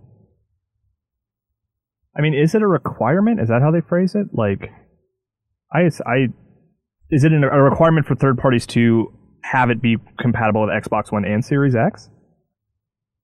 Oh, that's an interesting question. Because I didn't think it was. But I think they'd want it to going be. Forward, that's kind of the assumption. I don't know if it's like a mandate, but I think any game that doesn't do it is going to face a lot of scrutiny from people. Yes, like I think it's a choice that you can decide to make as a developer, and I think it's a smart choice to say, yeah, you can play this on One or Series X, but like if you want to make a truly next-gen game, I'm sure that's fine. I think they've said that there aren't going to be any Series X exclusives for the first year. Is that how they phrased it? Okay. Yeah. Then it could create some limitations, I think, for sure. Yeah. We'll see. Clint Farley, he says, a lot of the conversation around the PlayStation 5 is how their custom SSD will remove load times or get rid of the obvious level transitions for asset loading. But do you think this could have adverse effects for game designers? Let's take a game like Tomb Raider or Uncharted where you're traversing an underground cave system, and those games typically have narrow spaces you have to shimmy through. These can obviously have benefits to loading the new area assets, but are we supposed to believe that now all future games with caves are just wide open spaces? Yes, Clint. There's never going to be a hallway again or rubble. Every cave is going to be gargantuan. Technically, the first PlayStation 5 gameplay we ever saw had someone shimmying through. They do that with the Unreal thing, but they said that was just for that wasn't for loading reasons. But I would not jump to that conclusion, Clint. I mean, even if you're not doing that exact little shimmy, which we all know and love at this point, I mean, they can still do narrow areas where you're kind of working through. So I had to have someone explain the shimmy to me when I was playing the Final Fantasy VII Remake. Yeah. So I was like, why are there so many tight passages? Isn't there something else we could do? And because I like mostly play PC, so my stream chat had to be like, it's just loading. And I'm like, loading? What? What's loading? Yeah, why do I keep having to slide down these areas just so I can offload all the stuff behind it? It's just, that's the way it works. It was getting a little too obvious. I'm like, why are there so many tight spaces? Right. I think Respawn calls those squeeze-throughs. They have a name for it. That was when I went to the Star Wars cover trip. They said that just casually, and I immediately wrote that down. I was like, I've been looking for a term for that forever. It's better than shimmy. Yeah, that totally works. Yeah, a nuzzle. Sarah, without spoiling anything, how's 7 going? What were your conclusions about that game? About Final Fantasy VII Remake? Yeah. Everyone was like, the ending's amazing. It's a total different from the first fan. But I didn't play the original Final Fantasy VII. Yeah. So I was just like, all right, pack it up. I'll be back in 4 years to play the next one, I guess. So it didn't have a huge impact on you. You're just like, this seems about right for an RPG. But don't you see they've introduced this character, and this character wasn't here last time, and I was like, who? What? Did you enjoy the game? I did enjoy it. It definitely treated me. I played Bloodborne right after that, and I was like, oh wow, now Final Fantasy VII seems so easy. But yeah, it was good. Okay, all right, high pitched voice, but I'll take it. Yeah. Alex Brinigar says, hey there, Ben, 2 N's, and the Hansons, also 2 N's. Thank you, Alex. He says, while trying to contribute to the top 10 3D platformers list in the community Discord, I had a bit of a trip down memory lane listing some of the games from my childhood. I'm sure a lot of us played the same games, there were a few on my personal list that I'm sure were either on the obscure side or less than stellar. I was raised by a single mom, and while I loved video games, brand new titles coming to our house were few and far between. As an adult, I now completely understand why I got some of the games I did. A $60 Mario game or a $15 copy of the Grinch platformer. I was grateful for every game I got, and to be honest, I enjoyed those games regardless. However, I realized our shoestring budget had a large impact on the games I enjoy now and the ones I look back on fondly. My question is, do you think a family's financial constraints has a legitimate effect on someone's taste in video games or media in general and what they end up enjoying? So the way I sort of was intro to this was through SGDQ. Yeah. Because they were talking about how the reason some of the games are so weird is because when you can only maybe afford one game, you're going to play that game a lot. And that's sort of where speedrunning came from, is you can only have one game. So you're going to become really, really good at that game. And eventually you have to find new creative ways to sort of challenge yourself. Interesting, yeah. And then thus speedrunning. And that's why people are speedrunning Crystal's Ponytail for the Sega Genesis and convincing themselves that there's a lot going on there. Yeah. Yeah, I think that's true. I mean, I definitely had that situation. Like, I grew up in a house that, we're on food stamps, and I grew up in a trailer and stuff. And so I didn't have a console until the PlayStation. And so that has influenced a lot, just not being a Nintendo kid growing up. And my gaming was a hand-me-down Apple II. Even though it was the 90s, I was still yeah, this is great. This is peak of gaming, right? Is playing the racing game Autobahn on an Apple II. So I think it definitely has a huge impact. Yeah, I think everyone has kind of have that story about, well, at some point I had to choose which system you end up getting. I wasn't really, I didn't have a PS1 growing up. I basically got a PS1 the year before I think the PS2 came out. So I just there's a lot of even something like Spiral or Crash I didn't even get into until way later in life, and I didn't really have an Xbox until the 360 came out, just because I had to choose one or two, and I got a PS2 and a GameCube. I just didn't I'm not the biggest Halo fan, partially because I just didn't grow up with it when it happened. So I think it definitely does control what kinds of games you have access to. So if your parents had more money, you would be loving those brutes at this point. That's right. Just craving their voice coming over. Crazy about the Banished. My Banished boys are back in town. Bring back the Banished. Mega Man X is one that I love so dearly, and it's because it was the rare game that was $20 on the Toys R Us wall, where everything else was $40. Interesting. Me and my brother just really got into it and played it over and over. And now I look at that and I'm that's game design that I like, because I have that game memorized. Yeah, for sure. Ben Shively says, what games that have come out in recent years that do you believe will end up being cult classics down the road? For me, I believe that horror fans will appreciate The Evil Within 2 more as time goes on, since it didn't get the recognition or sales that it deserved when it came out. And then he just lambasts your review for Evil Within 2 for a long time tutorial. No. Oh, that review where I gave it a 7.75. I remember it being score? No, I remember it being a 2 out of 10. That's the taste I have in my mouth. But yes, thoughts on recent games that'll be cult classics down the road? I don't know if this counts. Maybe it's successful enough to not be cult, but I feel maybe Death Stranding. I feel it was divisive enough where I think, and there's a small group of people who are not only was it my favorite game of the year, it's my favorite game of all time, and then there's also a lot of other people who are not for me. So I want, but it was really successful. So I don't know if it counts, but that would be my vote. I think that'll be a cult classic. Yeah, you're right, because there's a weird line between cult classic versus a version of a cult classic, which is there's going to be some hot think pieces 5 years from now about, what game was more brilliant than people realized at the time. I could see Death Stranding being up there for that. Yeah. That's a good suggestion. Brian Keese Jr. says, tagging on to last week's talk of dumb things you believed as a kid, did any of you ever do anything super dumb when it came to your games or consoles? When I was a kid, my local video store rented consoles, and we spent the money one weekend to rent the PlayStation 1 and play Virtua Fighter. I wanted to play while my dad was at work, but didn't realize the case was one where you had to push the center to release the disc, snapping it as I forced it out. The idiocy did not stop there. I tried to fix the broken disc with Scotch tape and see if it would work. Spoiler, it did not. My dad wasn't thrilled, but thankfully didn't get too mad. We bought a replacement copy out of my allowance and made me explain what had happened to the video store clerk, which is probably a top 5 embarrassing moment of my childhood. That took me back to getting my first PSP game. You know how they come in those little like plastic things? Yeah. I tried to open that. Oh. I was like, what the hell is this? And I was 15. And I'm like, the hell is this? You're like biting on it. It doesn't Eventually help I got it, but... It doesn't help that those things fall apart like the second you take them out of the box. Like, it is not a great design. That's a good one. Yarrow says, hey friends, is there any idea for a video game that you would want to see that hasn't happened to the best of your knowledge yet? Mine would be a large open world sci-fi RPG, which it seems like Starfield would be in that vein. Games like Mass Effect have been great, but the worlds don't have the scale of something like a Bethesda game, and I'd really enjoy seeing more in this style. I mean, there's... Andromeda seems to be trying to do it. Or, I mean, Outer Worlds, if you want to count that. Like Monarch was open-ish. There's some bigger areas. But it is weird that there hasn't been a defining open world sci-fi RPG. Am I nuts? I mean, yeah, not really. I mean, you could say Horizon, maybe, but even that doesn't really interesting.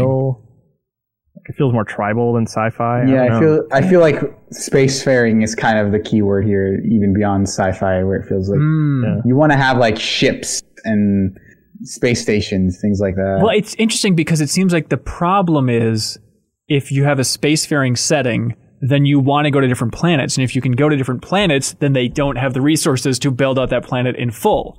So it makes sense to do non-spacefaring civilizations as open worlds, like medieval worlds and stuff like that, right? Wait, yeah. Is Outer Worlds an open world sci-fi RPG? Did I just talk about that? Yeah. Yeah. Okay. I thought you said Mass Effect for some reason. Oh, I also said Mass Effect. I ran through it all. Okay. I probably said Outer Wilds as well. Yeah. Okay. But all I want, and like this is IP based, but all I want is the Chow Garden in the mobile app. That's all I want. And this is my white whale. I've been like, every year I'm like, okay, but what if you guys? So this is up Suriel's alley, but what is the Chow Garden? So the Chow Garden is from Sonic Adventure. Well, I played Sonic Adventure 2 Battle, but basically as you're going through all the levels, you can find like lost chows, which are really cute, little tiny fairy babies, and then I think you can get like an egg and you have to take care of it as like Sonic. And this is like a mini game, right? Completely separate from the main game. Yeah. But you care for this tiny egg. You can level your egg up. If you are kind to it with the good characters, so like Sonic, Tails, Knuckles, it grows into a good Chow. But if you're like mean to it with the good characters and kind to it with the bad characters, it turns into like a demon Chow. Ooh. And you can open up Chow Heaven and Hell. So I would pick like Tails, and then I would like launch the eggs across the stage to sort of like, you have to basically abuse them. You throw them at the wall, the egg breaks and they fall and they start crying because you just chucked them at the wall and they fell. That game was the Chow stuff was fun. That's absurd. Fun. So okay, so some sort of raising your Chow fully. I think it would do well on mobile because you can change your Chow stats. You can make them compete in like little races. You can turn them into little animals. I mean, like, why hasn't this already happened? Yeah, it is confusing. It's like, take my money, Sega. Did they ever release like a Tamagotchi game on iOS? I feel like a couple years ago they did something with the IP, but that's another one in that wheelhouse. It's like, how has there not just been a Tamagotchi app on iOS? It's mind-boggling. I remember checking on it maybe like 4 years ago and it wasn't out there. Pokemon MOBA is definitely up there, no doubt about it. Thomas Derenick says, hey, MX crew, the announcement of Crash 4 got me thinking. Crash Bandicoot is a franchise started by Naughty Dog years ago that they moved on from, and its legacy has since been carried on by other developers. My question is, what do you think is the likelihood that Naughty Dog's current IP, Uncharted, The Last of Us, will receive a similar treatment 5, 10, 15 years from now? Will a franchise be handed off to a Toys for Bob-like studio? Well, Crash is confusing because that was the, confusing Universal, Vivendi, Activision rights miasma. So this would have to be from Sony itself. But I could totally see once Sony Bend wrapped up Days Gone that they would have a conversation about like, hey, do you want to make another Uncharted? Because they did Golden Abyss. And I imagine at this point, Naughty Dog is not hankering to go back to the world of Uncharted. Hopefully they create new IP and try something completely different. So I could see at least Sony pitching Sony Bend on whether or not they'd want to make another Uncharted. Last of Us is tied so closely to Neil Druckmann at this point. It would be weird, but I mean, who knows? I mean, you could also say they made a Metal Gear without Kojima, so. And you could also say it was closely tied to Bruce Straley, the director of the first game. Like, that was Neil and Bruce's game, and Bruce left for The Last of Us Part 2, and it seems like people love the sequel. Well, some people love the sequel. No, the people who are right love the sequel. Okay, we'll see. The Game Club's going on. Verdict will be weeks from now. But it is weird. Maybe I'm too into this type of thing, but I'm fascinated with reading into Twitter silence. Like the fact that, like, when Mass Effect Andromeda came out, Casey Hudson did not tweet anything about it. And I noticed that Bruce Straley, like, he's not the most active on Twitter, but he has not mentioned Last of Us Part 2. You think there would be a little bit of like a, hey, good job, team. Not to imply there's a ton of ill will, but it's one of those like, okay, I see this. I see your silence. Yeah. You're just going to tweet out that game, just like no reference or anything. It'd be like nice. No quoting. Would it hurt, Suriel? Would it hurt? I mean, in the credits, there's a nice Bruce Straley thanks. Oh, really? Yeah. Oh, good. Okay. I was debating. It's like, is that a spoiler? But it's not. There's just a very nice, like, singled out and thank you to Bruce Straley for. That's really sweet. That's really sweet. I'm glad they did that. I do wonder if, even though Naughty Dog might not want to develop an Uncharted game, I wonder if they're a little bit protective about the brand still, and they wouldn't want to hand that off. Because going back to the Crash 4 thing, I know they were quite pissy about Traveler's Tales developing the original Crash 4, like Wrath of Cortex. I'm sorry, Hanson, did you not know that trailer implied that those games don't exist? Hang on. Yeah, they're gone. It never happened. I do want to stream Wrath of Cortex, though, because I remember playing that a couple years ago and thinking, like, this game is not as bad as I thought it would be, because GameSpot gave it like a bad review, so in my mind it was trash. Then I went back to it and was like, this is like a pretty solid Crash game on PS2. Yeah. So yes, I think Naughty Dog is kind of the crown jewel for Sony, and so anything that would upset Naughty Dog emotionally, they probably wouldn't want to do, and maybe having another studio take a crack at one of their franchises would be a little bit too much. What's the Jak and Daxter situation, right? Does it still belong to Naughty Dog? I mean, Sony, yeah. Sony, okay. Because they did do that one Jak and Daxter game for PSP. Yeah. That was not Naughty Dog, but... Well... and they were kind of playing with maybe doing a Jak 4 at one time, which they've publicized a fair bit. I don't think they're going to make a new Jak and Daxter game, but, like, maybe if in this era of platformers, apparently, maybe someone might be interested in doing it. I don't know. What if Naughty Dog just made Jak X2? That was like their next big passion project. That's Druckmann. He's like, you know what? Yeah. This is where I started. This is where I kicked things off. He made the UI of that game. I just want these badass vehicles back, man. I'm done with these human stories. Enough of the boo-hoo. A little more. Do another song. Victor Pham says, do you try to recreate yourself in games, or do you like to stick with the default character appearance? I usually go random. I try to get through those as fast as possible whenever I can. I just have because usually it's not going to matter.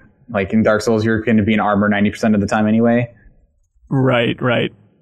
Yeah, I try and make somebody different from me. I've had enough of my own face. Sarah, where are you at with this one? Depends on, how good the character creator is. Usually I'll make something close. But then when it comes to like Dark Souls, like you can't do anything to make it look. Every time you try to make it look good, it just looks worse. Yeah, you can't do it. And I tend to gravitate towards characters that look like me more. And I blame that on the fact that I grew up with games that I could only play boys. So whenever I do get a girl, I like cling to it with like, I'm just like, oh yes. This is it. Here's a related question. Chris Logan asks, hey crew, let's talk about hair.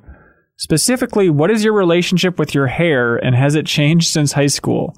Do you consider your hair to be a big part of your identity? Do you style it every morning, or is it a thing that grows on you? I'm looking at one of you specifically here. Oh, who could it be? Well, look, I like to style it for about 4 hours.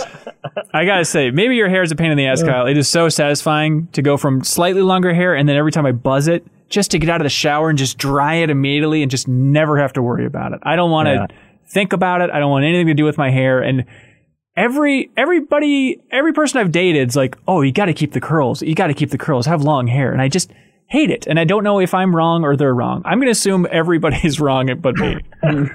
Man, I'm like super picky about my hair, but I actually don't like do anything to it, really. Like when I go to the shower, I just dry it, and that's how it looks. Now, Sarah, is that a mistake on his part? Yeah. Just dry it? I mean, I guess it depends on, if you're going to bed with wet hair, it's probably going to look crazy. But if you're just doing it in the morning, then it's just going to dry however it's going to dry. Yeah. You got to roll the dice.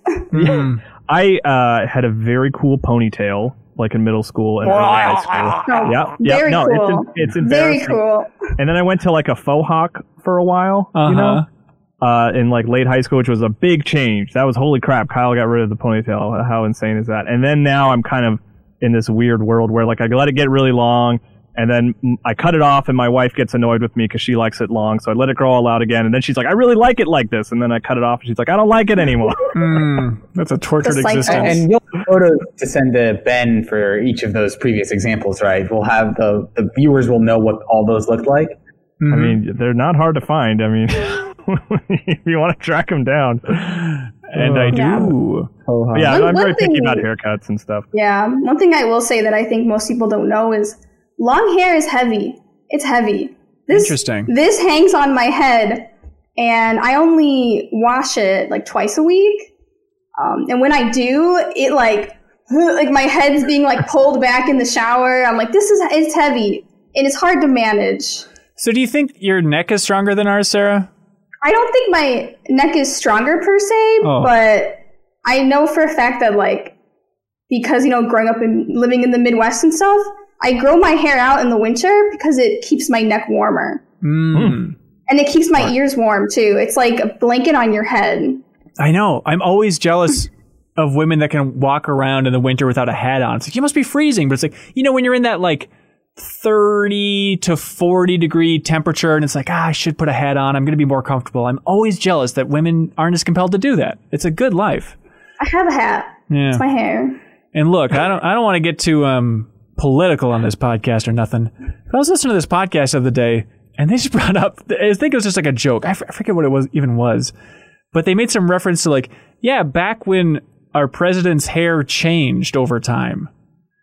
Is it right there? Like, oh yeah, you normally can see like when a president gets a haircut or like changes, or like Trump is just locked. Watch it go gray at a rate that no human's hair should be going gray. It's just amazing. It's just identical. The most stressful job in the world. You can do a time lapse of his hair. It has not changed. It's stunning. Anyways, Mark. I don't know how he keeps it that way. He's a talented man. Mark Ramirez says, "Hey Ben and CLCs, last week you guys talked about Babe 2, and I was cracking up the whole time. Babe was a beloved classic in our family, so when we sat down to watch Babe 2, Pig in the City, we were just staring at the TV in disbelief. After it was done, my mother declared the movie was such an abomination, it didn't even deserve to be donated to the library where it would scar other families, so she took the DVD out and snapped it in half." She did what she had to. Yeah. Hey, good job, Mark Ramirez's mother. You know exactly what's going on here. That's incredible. Wow. You honestly saved a lot of heartache for children out there. Hey, Suriel, I've been meaning to talk to you about your movie taste for a while. You tweeted a while ago that you watched one of my favorite movies of all time that is criminally underrated, Broadcast News. Yeah. What compelled you to watch Broadcast News? I mean, like I said, I've been listening to a Blank Check podcast, friends of the show, and so I've been working through a lot of it. Mostly, it's like if I see the title of the movie and I've heard of it before, or I've seen like, hey, I should see that movie. People have said you should see that movie. Those are the ones that I watch. Or if they're free, if they're like on Tubi or whatever, because there are a bunch of those, I'll sit down and watch those. And there's usually about about around 3 per director that I end up watching. So that's on it, because I think they did James Brooks, or they did do James Brooks at some point. So Broadcast News is in that pile. What did you think of Broadcast News? It's great. It's fantastic. It's up there for just the worst names for something that's really great. It's from 1987. People see it's an older movie with a terrible, boring, flat name. Why would I ever watch this? But if you like comedies and work-life balance comedies, Broadcast News is the best. And everybody loves Holly Hunter, of course, from Incredibles or even like Raising Arizona. Broadcast News is Holly Hunter the same year that Raising Arizona came out. And it is probably my favorite performance in any movie ever. It is just unbelievable. Every scene is. Oh, it's also weird how well that movie manages to be like it's not necessarily like a laugh-a-minute comedy either, but it's not like a serious drama. So it like finds this really interesting tone between like it's lighthearted because like a lot of it comes from like it's really like the pressure of being a news person is like super stressful, but they deal and here's how these people deal with it, and then it very quickly pivots into being a more serious drama about like accountability and like what constitutes like correct journalism in like a pretty good way. But like throughout it's like Holly Hunter is like the thing that holds that movie together in a lot of ways. She's amazing in it. Yeah, and Albert Brooks is in it and he's hilarious, of course, and a lot of the jokes hold up really well. So that's like the scene where he's sweating constantly as he's finally taking over the news broadcast. Funniest like thing. That is the most comedic outright comedic moment in it. And I think if you watch that scene you think it was like you think the movie was full of scenes like that, but that is like the exception and not the rule. It's as wacky as it gets. Yeah. So please watch Broadcast News out there. Kyle, have you seen Broadcast News? No. Egads! Go watch it, man. You'd love it. Sorry. Where'd you watch it, Serial? Where should I watch it? I think I ended up just watching it on Amazon. Amazon's usually the one that I end up using because they have the most movies and they're usually cheaper. Okay. Because I know it's like in that queue of movies that I need to see. It's actually pretty high in the classics. Oh, good. Because I think a lot of people are like, oh, I've seen Network. I get it. Like old movies about TV. I get the idea. And it's like, Network, overrated. I have seen Network. Exactly. I have too. And I watched it before Broadcast News and that was a problem. Anyways, Sutton says, the new segment, he says, hey, with Sony introducing the digital edition of the PlayStation 5 and Microsoft already having the Xbox One S all digital edition, do you think at some point in the future we'll ever be able to lend our digital licenses for games to friends for a limited amount of time? I think they're going to keep what they do now, which is a weird convoluted thing of like the primary console stuff, where you can set your console to be your primary console, and so anything you download there is accessible by other accounts. And then if anything on your account, you can access on your system, on any system, if you're online. So I think that's maybe the only way you can share digital licenses. And I think they've kind of arrived at that system. I don't know that it's like the best system, but I doubt like they don't really have a good incentive. Like the incentive to buy digital is that you're going to get a lot of good deals. And there have been like a ton of like really cheap sales going on constantly throughout the summer. But I think they're doing that to kind of stave people's kind of like hesitance to buy digital and not be able to share that stuff. They say, well, I can just buy it for $750 and it's just on my console and I have it and I can maybe share it with like one other person. Yeah. I mean, that's the idea behind cryptocurrency to a certain degree, was like so that you could have like your copy of the game with an individual tag on it that you could share with somebody else, right? Like that was one of the sort of offshoot capabilities of cryptocurrency, but like I feel like that is just, I mean, Bitcoin is still going strong, but I feel like it's not getting integrated into games in any way. Mm-hmm. So as much as I like that idea of being able to like loan a digital copy of a game that like, I like Serial saying, like there's not really any financial incentive for the publishers to let you do that. I mean, what are they? I guess maybe you might buy a copy of a game if you borrowed it from a friend and liked it, but probably not. I don't know. Yeah, just set it at some sort of limited time or something. Yeah, I like the idea, but we all like it. Kyle Heyman writes in. He says, "Hey everybody, I have a Mortal Kombat 11 lore question that's been bothering me. Serial, this is for you."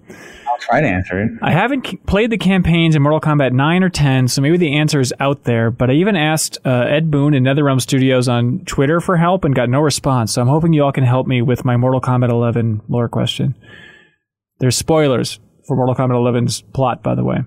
There's a point in the game where Raiden throws Garrus into the Sea of Blood by wrapping him up in the chain of an anchor and then dropping the anchor. Garrus mentions that drowning cannot kill me, to which Raiden replies something along the lines of, "That is unfortunate for you. The Sea of Blood is bottomless, so you will fall forever." And then Garrus he's the narrator of Gordon Freeman's brother and short film online. You know what I'm talking about? I have no idea what you're talking about. Someone will get what I'm talking about. But you sounded a lot like this popular YouTube video. Anyway. No, that was Raiden, Kyle. That was a perfect Raiden impersonation. So anyways, he says that the sea is bottomless and you'll fall forever, Garrus. So that's your fate. With this background, my question is, if the Sea of Blood is bottomless, why do the boats have anchors? Suriel is a Mortal Kombat fan. Yeah, they go really hard in Mortal Kombat X about the anchor question. It's like a whole 5 chapters of that game. I don't know. I don't think they didn't think that part through. Did they make the boats in Netherrealm for some place other than the Sea of Blood? That's what I was going to say. Maybe they only could buy ocean boats, and then they had to repurpose it to be a blood boat, so it just comes with an anchor. Right. You just rubberize the bottom a little bit more for the blood part. Plus, I mean, at some point there has to be. Maybe it's just the middle of the Sea of Blood doesn't have a bottom. But if you go at some point I have to imagine they come up against a coast or something where the water is more shallow. Well, they do, because then they charge and they have the big Lord of the Rings battle and stuff. So that's what it is. So also, the anchors could be magically bottomless too. So they just arrive, they just are able to magically anchor themselves and they don't have to reach the bottom. Oh, like you push a button and then it just hovers. Yeah. Just and that's just in case you want to just sail out to the middle of the Sea of Blood and then just put an anchor down. And then just go lay in a tube out there for a while, Just I think we drink some cores. Ben Van Houten says, "Hey everybody, not to be a Debbie Downer hipster guy, but have you ever been pushed away from a game by effusive hyperbole?" He mentions The Last of Us Part 1 was a thing for him, but has a game ever been too well reviewed that you didn't like it? I that's almost kind of like a hipster reaction, sort of, right? Like, it is. It's so cool. Like, I kind of got that way about Overwatch, in spite of myself. Like, I was like, ugh, everyone's talking about Overwatch. You just play the same match over and over. I want to play something different. Only one map in Dota. How good can it be? Guy, yeah. I wouldn't say it necessarily got me to hate. That's always been the problem with me in Naughty Dog games, is that I don't dislike them. I just like them. Oh my God! The Naughty Dog. Sorry, that's my dog Poggers. He does not like it when people talk negative about Naughty Dog. Don't talk negative about Naughty Dog. I'm envisioning a dog the size of Clifford. Let me go get him. Oh my Let me show God you in this. heaven, that was scary. I'm sorry to everybody listening for the dog attack. Oh, look at that feral beast! For audio listeners, he's got fangs down to his toes. I don't know. And he is as big as Clifford the Big Red Dog. It is basically Clifford, but mean. Yeah. Yeah, that's the trick about Clifford the Big Red Dog, is that everyone says he's really big, but the people are just really tiny. But yeah, Naughty Dog, it always feels like, okay, I have fun with them. I like them. Don't say that word, Surreal. Don't. But when people are like, this is the epitome of gaming, that's sort of where I start to bristle at, I don't know. I feel like I guess I just want different things from games than the people who hold these up as in greatest ever territory. So it doesn't ruin the game for me. It just kind of hampers my overall reaction to them in this weird way. Yeah. I guess I put off playing BioShock for a long time too. And it's probably because I missed the boat, and then just hearing everybody talk about the highlights from that game throughout the years, I was like, I don't need to go back to it. But part of it too was just everybody claiming how brilliant it was. I was kind of being a little bit of a snob of being like, I'll get to it when I get to it. And I'm happy I finally played it for the Game Club back at Game Informer. Jackson Arnold says, "Hello, Cheek Inspectors." There's a backstory, Sarah. It's not important. I just started playing Styx Shards of Darkness, and there was a Wilhelm scream in the opening cinematic. I immediately turned the game off and uninstalled it. What's the pettiest reason you've ever stopped playing a game? But real quick, that Wilhelm scream is seriously getting way out of hand at this point. It's in every now. Is it what's that? Now it's getting out of hand? I feel like it's getting out of hand. It's been getting out of hand for years, but I'm just saying, it's still coming to a head. Let's be done with that. Was it in Jedi Fallen Order? Probably. I don't know. I don't remember a specific occasion of it, but I would be surprised if it wasn't. Right, right. But yeah, what's the pettiest reason you've stopped playing a game? I had this weird phase where I still maybe sort of do, but anytime there was a boss rush in a non-Mega Man game, I would just immediately say, I'm done. I don't want to do this. Oh, yeah. I don't know why, but I feel like that's one of the laziest things you can do, is to just get to the end of the game and then oh yeah, we need to, for whatever reason, extend the length of this game. You're going to have to fight every boss again. Even Beautiful Joe, it's no dice. Well, that was before that part of it. So I think I remember playing there was like a Kirby game that I stopped playing because you did that, and a couple of other games. But around that time, I was like, I don't need to do this again. This sucks. Yeah. I never didn't play it. I never stopped playing a game because I was petty, but I've never played Halo for the sole reason that a boy in middle school bullied me who really liked Halo. So it's like I drew the line there. I was like, the ultimate brute. Mm-hmm. By the way, Kyle, I Googled list of video games with Wilhelm scream. And you know how like Google has like the stand apart like list that's featured? It only lists 3 games, and that's Super Splatters, Highborn. A game that has a great soundtrack. You know Super Splatters? I reviewed Super Splatters. What is it? What is Super Splatters? It's a puzzle game where you splat little bits of goop around. Like I don't know why I have to explain it. Anyway, so Super Splatters, Highborn from 2010, and Orc Attack: Flatulent Rebellion. I'm sorry, those are the only 3 video games that have the Wilhelm scream in it, apparently. So thank you, Google. I guess we're fine then. Yeah, we're doing all right. Keep throwing it in there. Fred DeNovo says, "You're all a podcast, right?" Yeah. Probably listened to a few as well, I'm guessing. What is something you've bought that was advertised on a podcast, not your own? Personally, I ended up subscribing to Blue Apron for a couple months and own a couple pairs of MeUndies. Enter code thanks for reading. Thanks, Fred. That's good.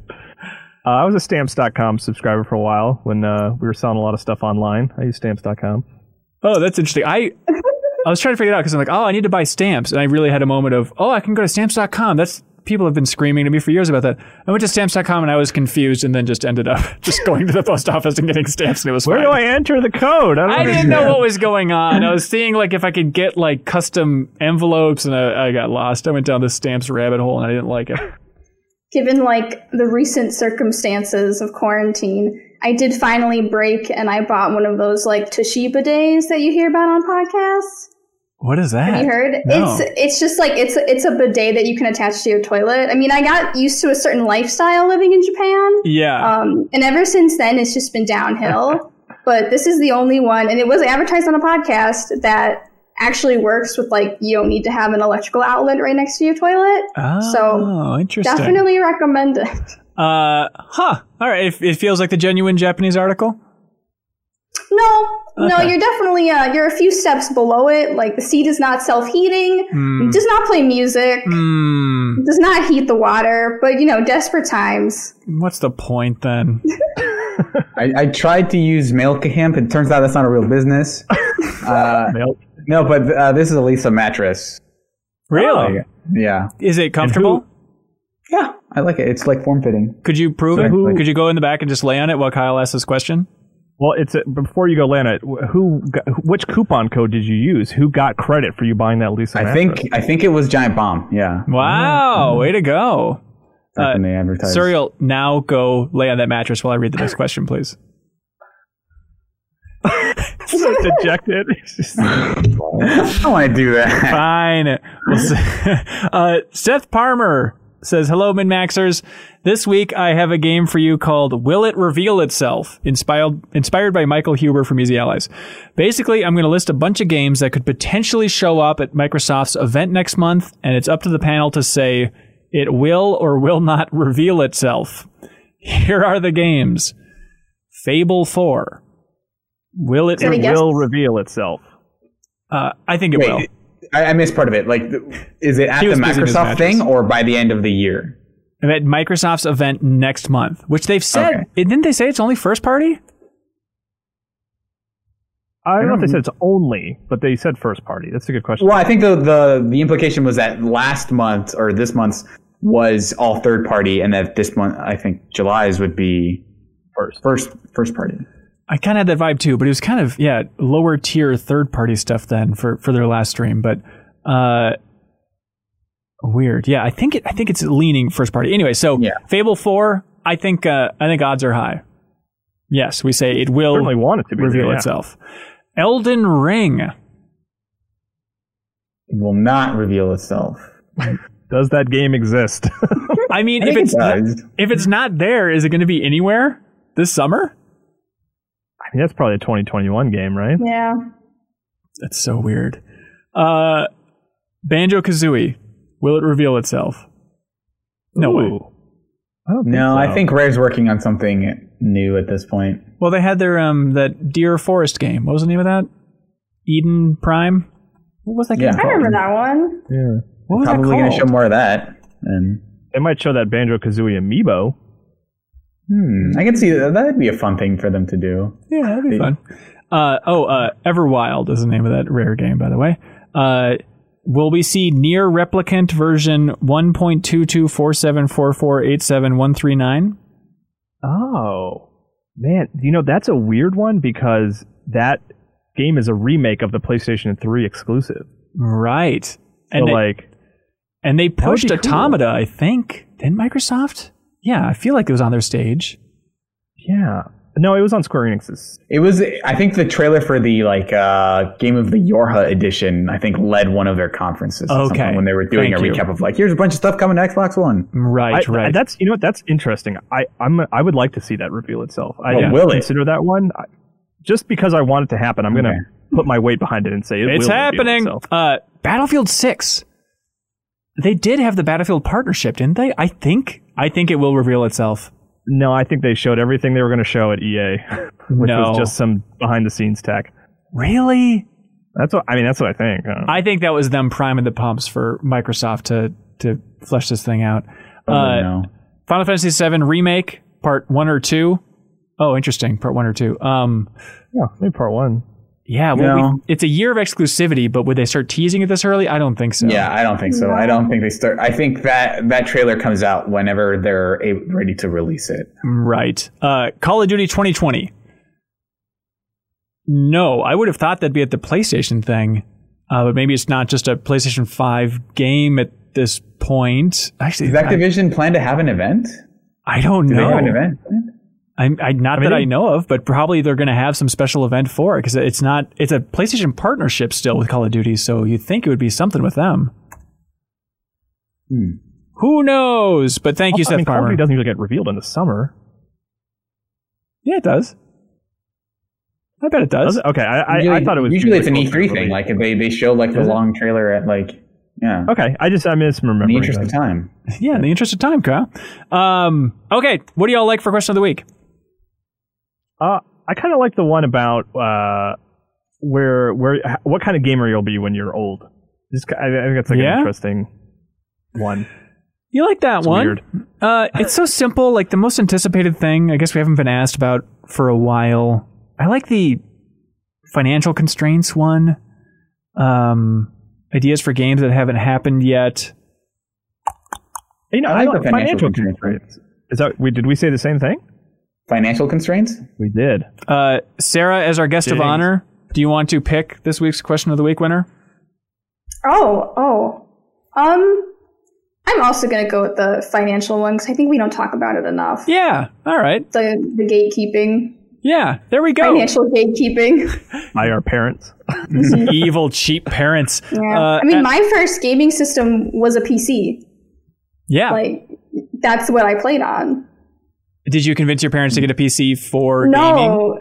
No, I was 5, so this was a really, really old desktop. Right. But all the games that they had on it were here's your Barbie games, here's your Girls Go game pack, My Little Pony, Playmobil, and they're like, we heard this one will teach you math, and it didn't. But I didn't want to learn that anyway.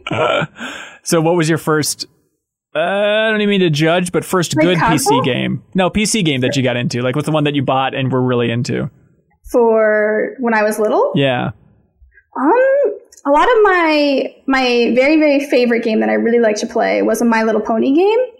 And you would get a pony, and then you would have to raise it and train it to jump over hurdles. Ooh. And then once you raised it and you trained it and you put all this effort into it, it would sort of ascend it would learn how to fly, basically.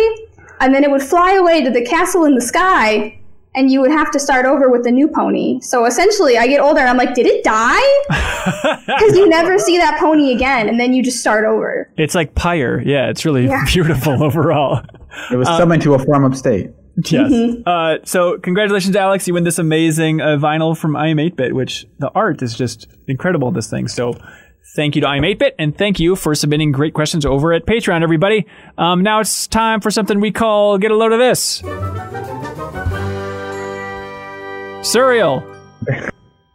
So get a load of this. You might have remembered that Evo announced they're doing an online version of their event this year, and a lot of fighting games were excluded because they have bad netcode.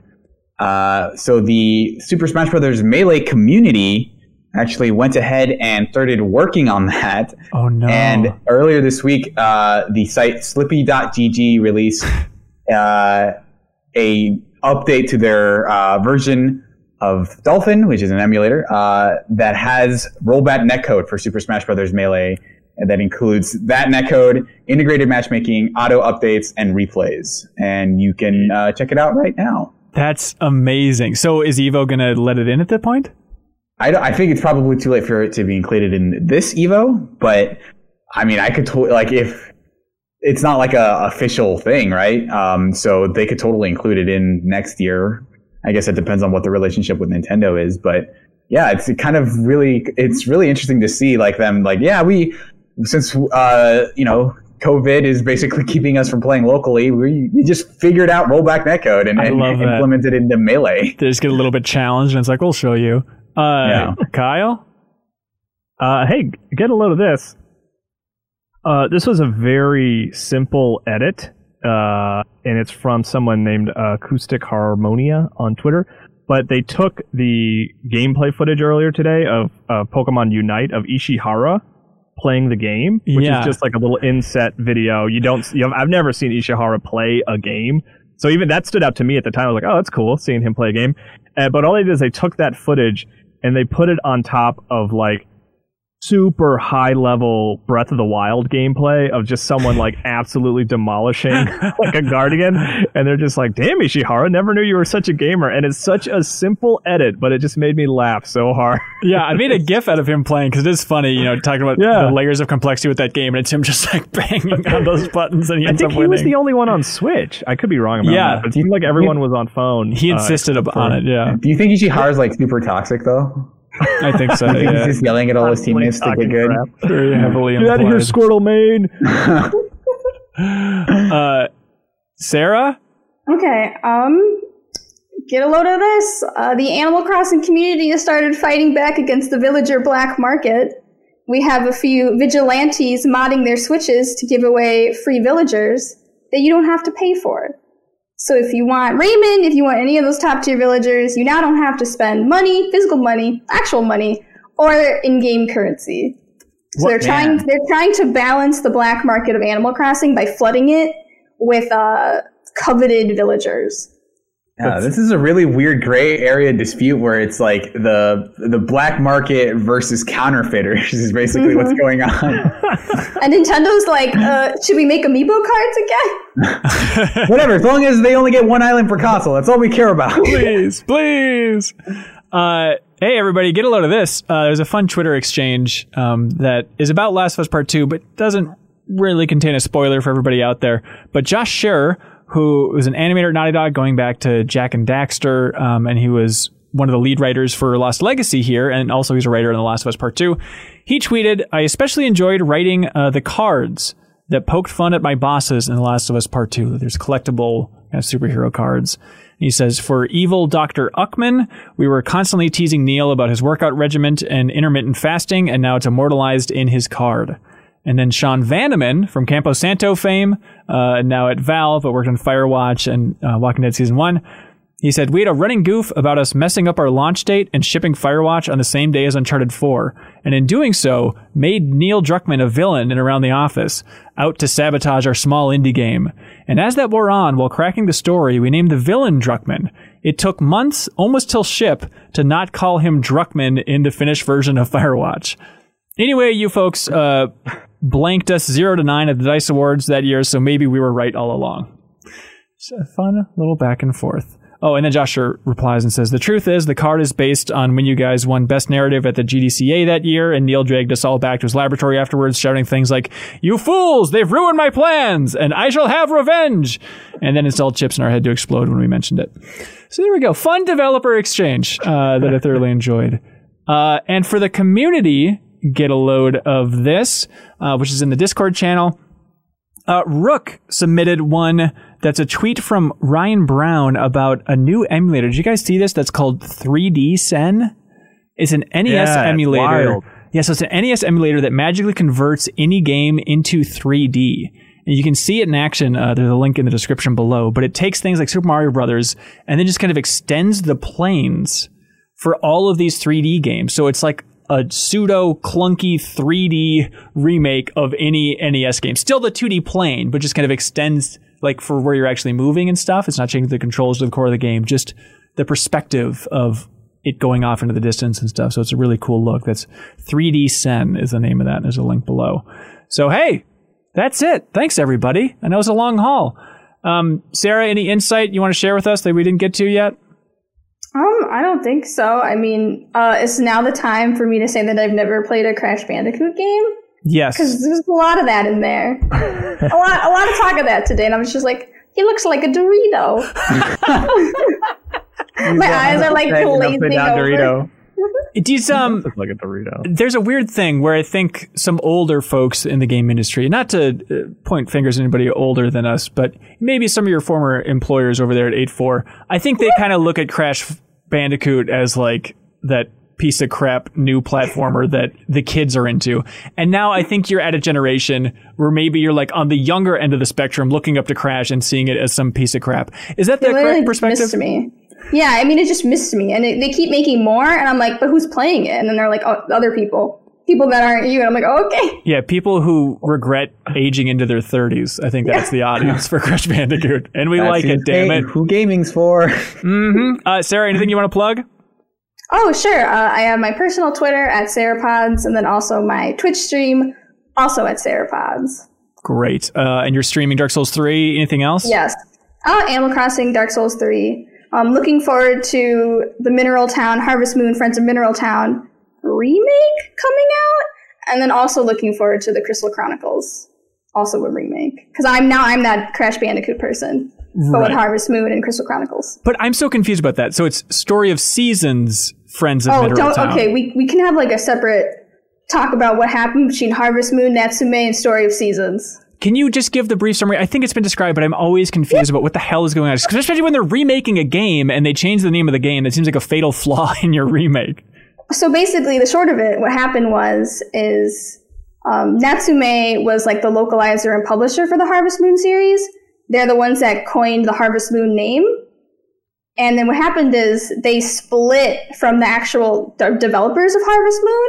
They kept the Harvest Moon name because they owned the English version and started to make like a really shitty spin-off of their own Harvest Moon names. So the Japanese developers had to flip to Story of Seasons, which is actually, I think, a direct translation of the Japanese name. Oh. So now Story of Seasons is now like the true Harvest Moon. And Harvest Moon is just like a copyrighted name that Natsume is still making games under. So bizarre. But yes, that remake's coming out, I think, in July. Is that right? Cool. Well, hey, thank you for being here, Sarah. We appreciate it. Yeah. And thanks for being on the Deepest Dive for Animal Crossing. That's still up if people want to check that out. What's your hour count at this point for Animal Crossing? I'm pretty sure we're approaching 400 hours maybe now. Going up from 300 into 400. But it's easy when you like stream it. So that's right. You just have to stream. You always put in hours. Oh my God, that's absurd. Anyways, thank you for being here, and thank you for everybody for supporting us on Twitter, including our $50 supporters. I am 8-Bit, Beaten Down Brian, Krista, Nick DeFeo, Rebecca Lang, Zachary Pliggy, The Smack, Mark Seliga, Joar Hello, Andrew Vala, Bob Buell, Jesse Vitelli, Mirko Rico Torreno, Time Bomb Tom, Yarrow, Josh Elliott, Captain Subs 1, Tyler Carver, Michael Jakes, Christian King, Adam Walker, JT Fells, Ian T. Clark, Ludwig Roque, Steve Babned, Andrew Sanford, Matthew Paxton, David Lacalucci, and Midnight Satire. Thank you, folks. Be good, have fun, let's go.